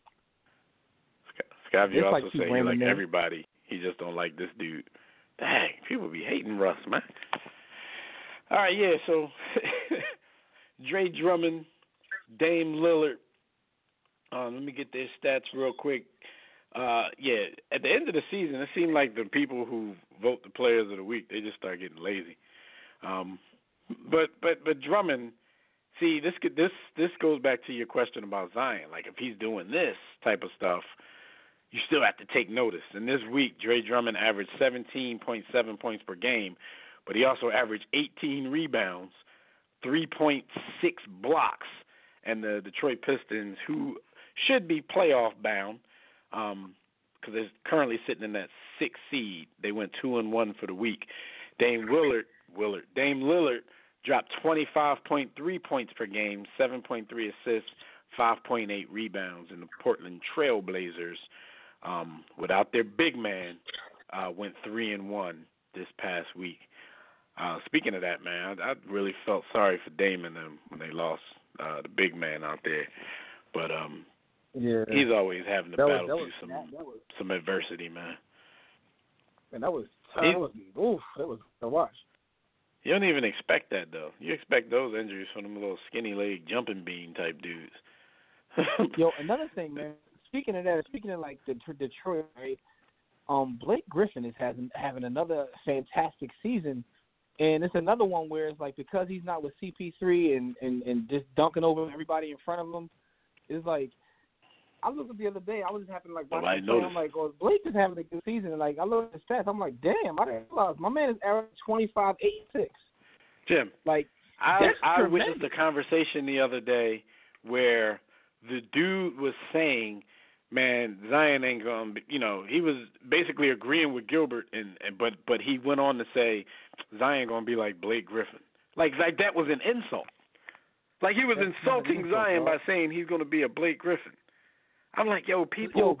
Once Blake Griffin got that title, that label for being soft, people just totally ignores what this dude does on the court, man. Like Jimmy said, he's averaging 25, 8, and almost 6 assists. And people Zion gonna be a bust. He's gonna be a Blake Griffin. Blake Griffin averages almost 23 points a game for his career. 23-9. Dad, we take shots at Blake Griffin. Blake Griffin is 3 good seasons from being a Hall of Famer. Look at his number. I don't even know if he needs 3. I don't even know. Right. If he needs 3. I agree with you, B, because the only reason he would need 3 is because he's probably never going to win anything. If he won something, he'd be there already. Like Chris Bosh, in my opinion, is a lock, because of the 2 championships with the little, the time that he put in. If Blake Griffin has 1 championship in this 9-year run, I don't even know. I really don't lot. know. My man has 10. He has like 10 seasons in already, and in 10 seasons, he's never averaged under a dub. Never averaged. Believe you're right. Like, come on, man. People are using him as like Zion being above. I'm being again. It's me being objective again. Even I forgot, because I don't watch Pistons basketball. Like when he played for the Clippers, and CP3 was like setting his dinner up real nice, and DeAndre was dunking over everybody. That was exciting to watch. That was must-see TV. I don't generally cut on Pistons basketball, but like when they play the Sixers or something, I'll see it and be like, yo, this ball. And they play the Sixers every 2 weeks, but it's like, yo, this ball. They like, I call them bi-weekly games. Like it seems like they played 46 times this season. He gave the Sixers a 50 spot earlier in the season. Yeah, he definitely got the. I think overall career-wise and this season, the boy's underrated at this point. Like, he's definitely crazy. And remember, I think we did a versus with Blake Griffin and Sean Kemp, and he has a better career. Blake might be a better career. I'm about to say. I mean, Sean Kemp was a part of more winning. He didn't win a chip, but he was a part of going farther and teams that were bigger threats than Blake Griffin. So I think at this point, that's the only reason it's a comparison. But hold on, let me ask you a question. Kemp was that dude at one point, but Kemp never put these kind of numbers up. Never. Yo, Kemp and him had a run, right? So they had a quick run. Like, to me, when I think about Sean Kemp, and I got to go back and check this, I know they had the run when they played the Bulls, but, like, I don't remember him having sustained this over, like, even 5 years. Like a 3-year run where they were, like, contenders. But the Clippers were supposed to be contenders, too. I don't know how far did they actually make it with Blake and CP3? See, that's the thing. They were supposed to be, but they kept busting. They kept flaming out. Second round. I'm gonna keep it. I'll give you a fact. A fact. I believe this to be fact. Sean Kemp's best season statistically was after he stopped leaving the earth for long periods of time. It was after that. But let me tell you one thing. We talk about scoring. We said Blake has never had a season where he averaged less than 20 points a game. Sean Kemp only averaged 20 points a game one time. One time. And that was the year prior to him getting fat. This was 98-99. Remember 99-2000 when they had the lockout, Sean Kemp came back like he didn't exercise one time during the lockout. Like he thought basketball was never coming back. And then they just called him like, yo, you got a job. Like career-wise, Blake Griffin's at 2. Sean Kemp came back looking like the 6'10" me. Rebounds, Blake Griffin's at 9. Sean Kemp's at 8.4. Assists per game, Blake Griffin 4.5. Sean Kemp at 1.6. Blocks are about even. No, I'm saying steals are about even. Blocks is Blake Griffin 0.5. Sean Kemp 1.2. I mean, Blake's in pretty much every category. All-star games. One thing I will say, Jim. Even though Blake has the numbers career-wise, I think I would say Sean Kemp was a better rebounder. But, Sean Kemp had those later years when he played a bunch of games and didn't do a damn thing in them. So that really took his numbers down. But I would say Sean Kemp, just from the eye test, was a better rebounder than Blake Griffin, but that's about it. Also, just to give more context to this, Blake Griffin has superior stats even in the playoffs. Like his playoff, his playoff, even his playoff numbers are better. Yeah, I think that people recall, like you said, the label of him being soft. But the other thing that Blake does, Blake works on his game. Blake works on his game to a fault because he learned how to dribble. He works on it during the games, though. He won't stop dribbling. Shout out to Dr. Beck. Like he will work. He's a dribbler. Now he's a 3-point shooter. When he came in the league, he couldn't shoot a free throw. Yeah, so I just wanted to bring it because there's certain players like just even like Dev earlier brought up Buddy Hield. We talked about DeAndre Ayton. There's a lot of good basketball players. So and that's another thing about LeBron. Like LeBron takes so much of our energy and attention, even when he's losing. The top thing we talked about. It's pretty crazy.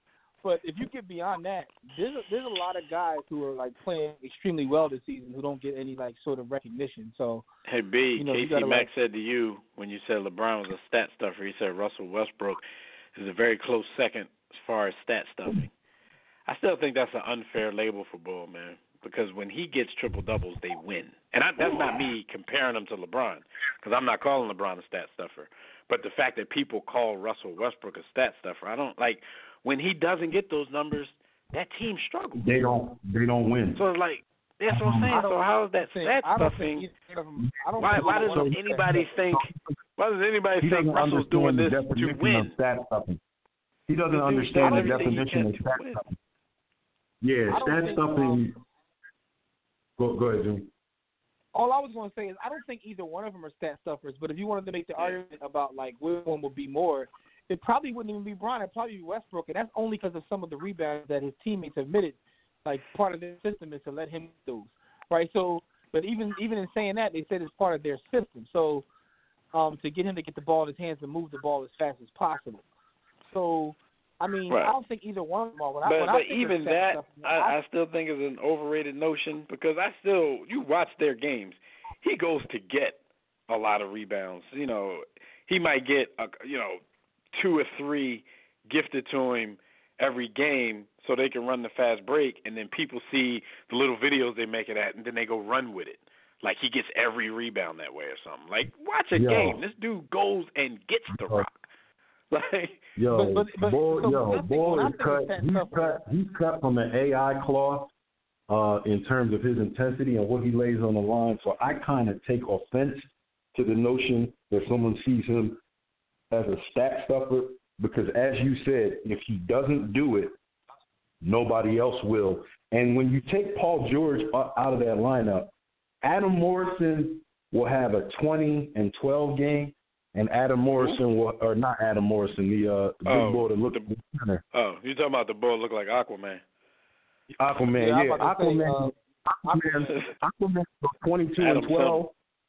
Yeah, and then he'll go 4 and 6. So he's inconsistent. Now name somebody on their roster other than Robertson, the boy that can't shoot, that plays D. He makes $80 million to be injured. Like they don't have anyone. My son just said Steven Adams. He corrects us on all the stuff that we. He's smart than I am. Yo, but he's my ESPN research team. I asked him. I was like, "What's the Thunder center name?" Steven Adams. Okay, thank you. Yo, when I think of Suffer, the only person that comes to me is Kevin Love, who taps rebound section to get his rebound numbers. That's a stat stuffer. That's what I'm saying. With LeBron, I don't even think LeBron is a stat stuffer. I just think it's that easy for him. So even in a terrible game, LeBron's numbers is definitely going to give people a reason to say, well, how is he getting this, and that if he had a bad game? Kind of the same way Jimmy was like, look, he's averaging 28, 8, and 8, so he's not the problem. Like LeBron has played terribly a lot this season, but LeBron is that good that him playing terribly, he's still gonna shoot well when he plays terribly. I think when you say LeBron had a terrible game, it has a lot to do with defensive effort. It has a lot to do with decision making. Yeah, I'll give you that. But dude, it's just too easy. He gonna get his numbers. But what I'm saying is like people try to compare him like he's falling off or he's like where like Kobe was at this time, and that's just not true. Like LeBron is still amongst the top 5 players in the league. Listen, Jimmy, I still would go fully healthy. I would say he's the best player in the league, but I also would still say that he has created an environment. I buy into Emo Bull's assessment of the toxicity around LeBron. Like, I think there's toxicity around him. Says the guy who signed with another team before his current team starts the playoffs. But that doesn't. That's Jimmy treating Bull like a prosecutor. he gonna discredit everything because of who he is. Like, no, what he's saying, right? that doesn't mean it's not the right. same way people doing to Gilbert. Like, I ain't taking Gilbert Arenas seriously. Yo, we gotta get out of here though. Thank you everybody for joining us. Another briefing. Shout out to everybody in the chat room, Facebook, Twitter. Shout out to everybody who got through on the line. Those who came to, we apologize. Remember, check back with us next week. Also, check out our past episodes, on the app or as well as our website, our hub, where you can find everything. You can find everything we do, like I said, on that hub. Our Facebook, Twitter links, YouTube, blog, everything. That hub is warroomsports.com. You can pick up my book also at sportsthebook.com or the hub of warroomsports.com. But until next time, everybody, don't accept mediocrity. Be steadfast in the war of ignorance, and we'll see you chumps on top.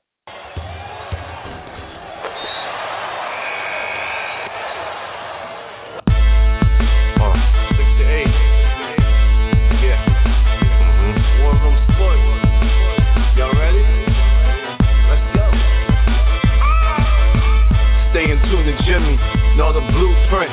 Every Thursday, 6 to 8, they do this.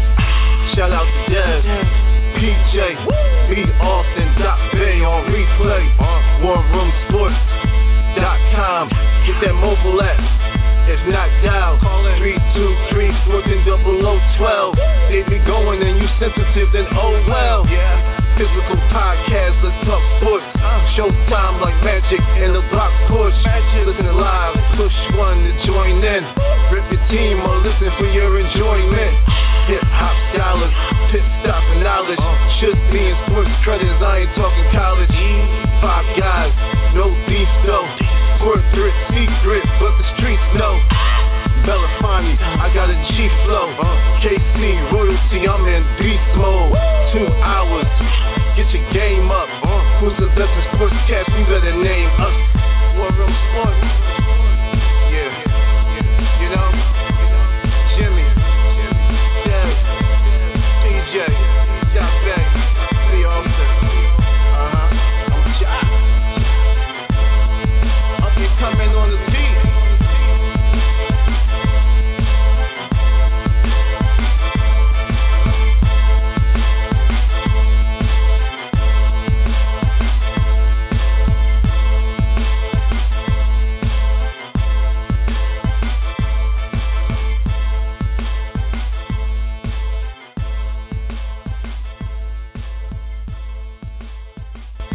War Room Sports, www.warroomsports.com.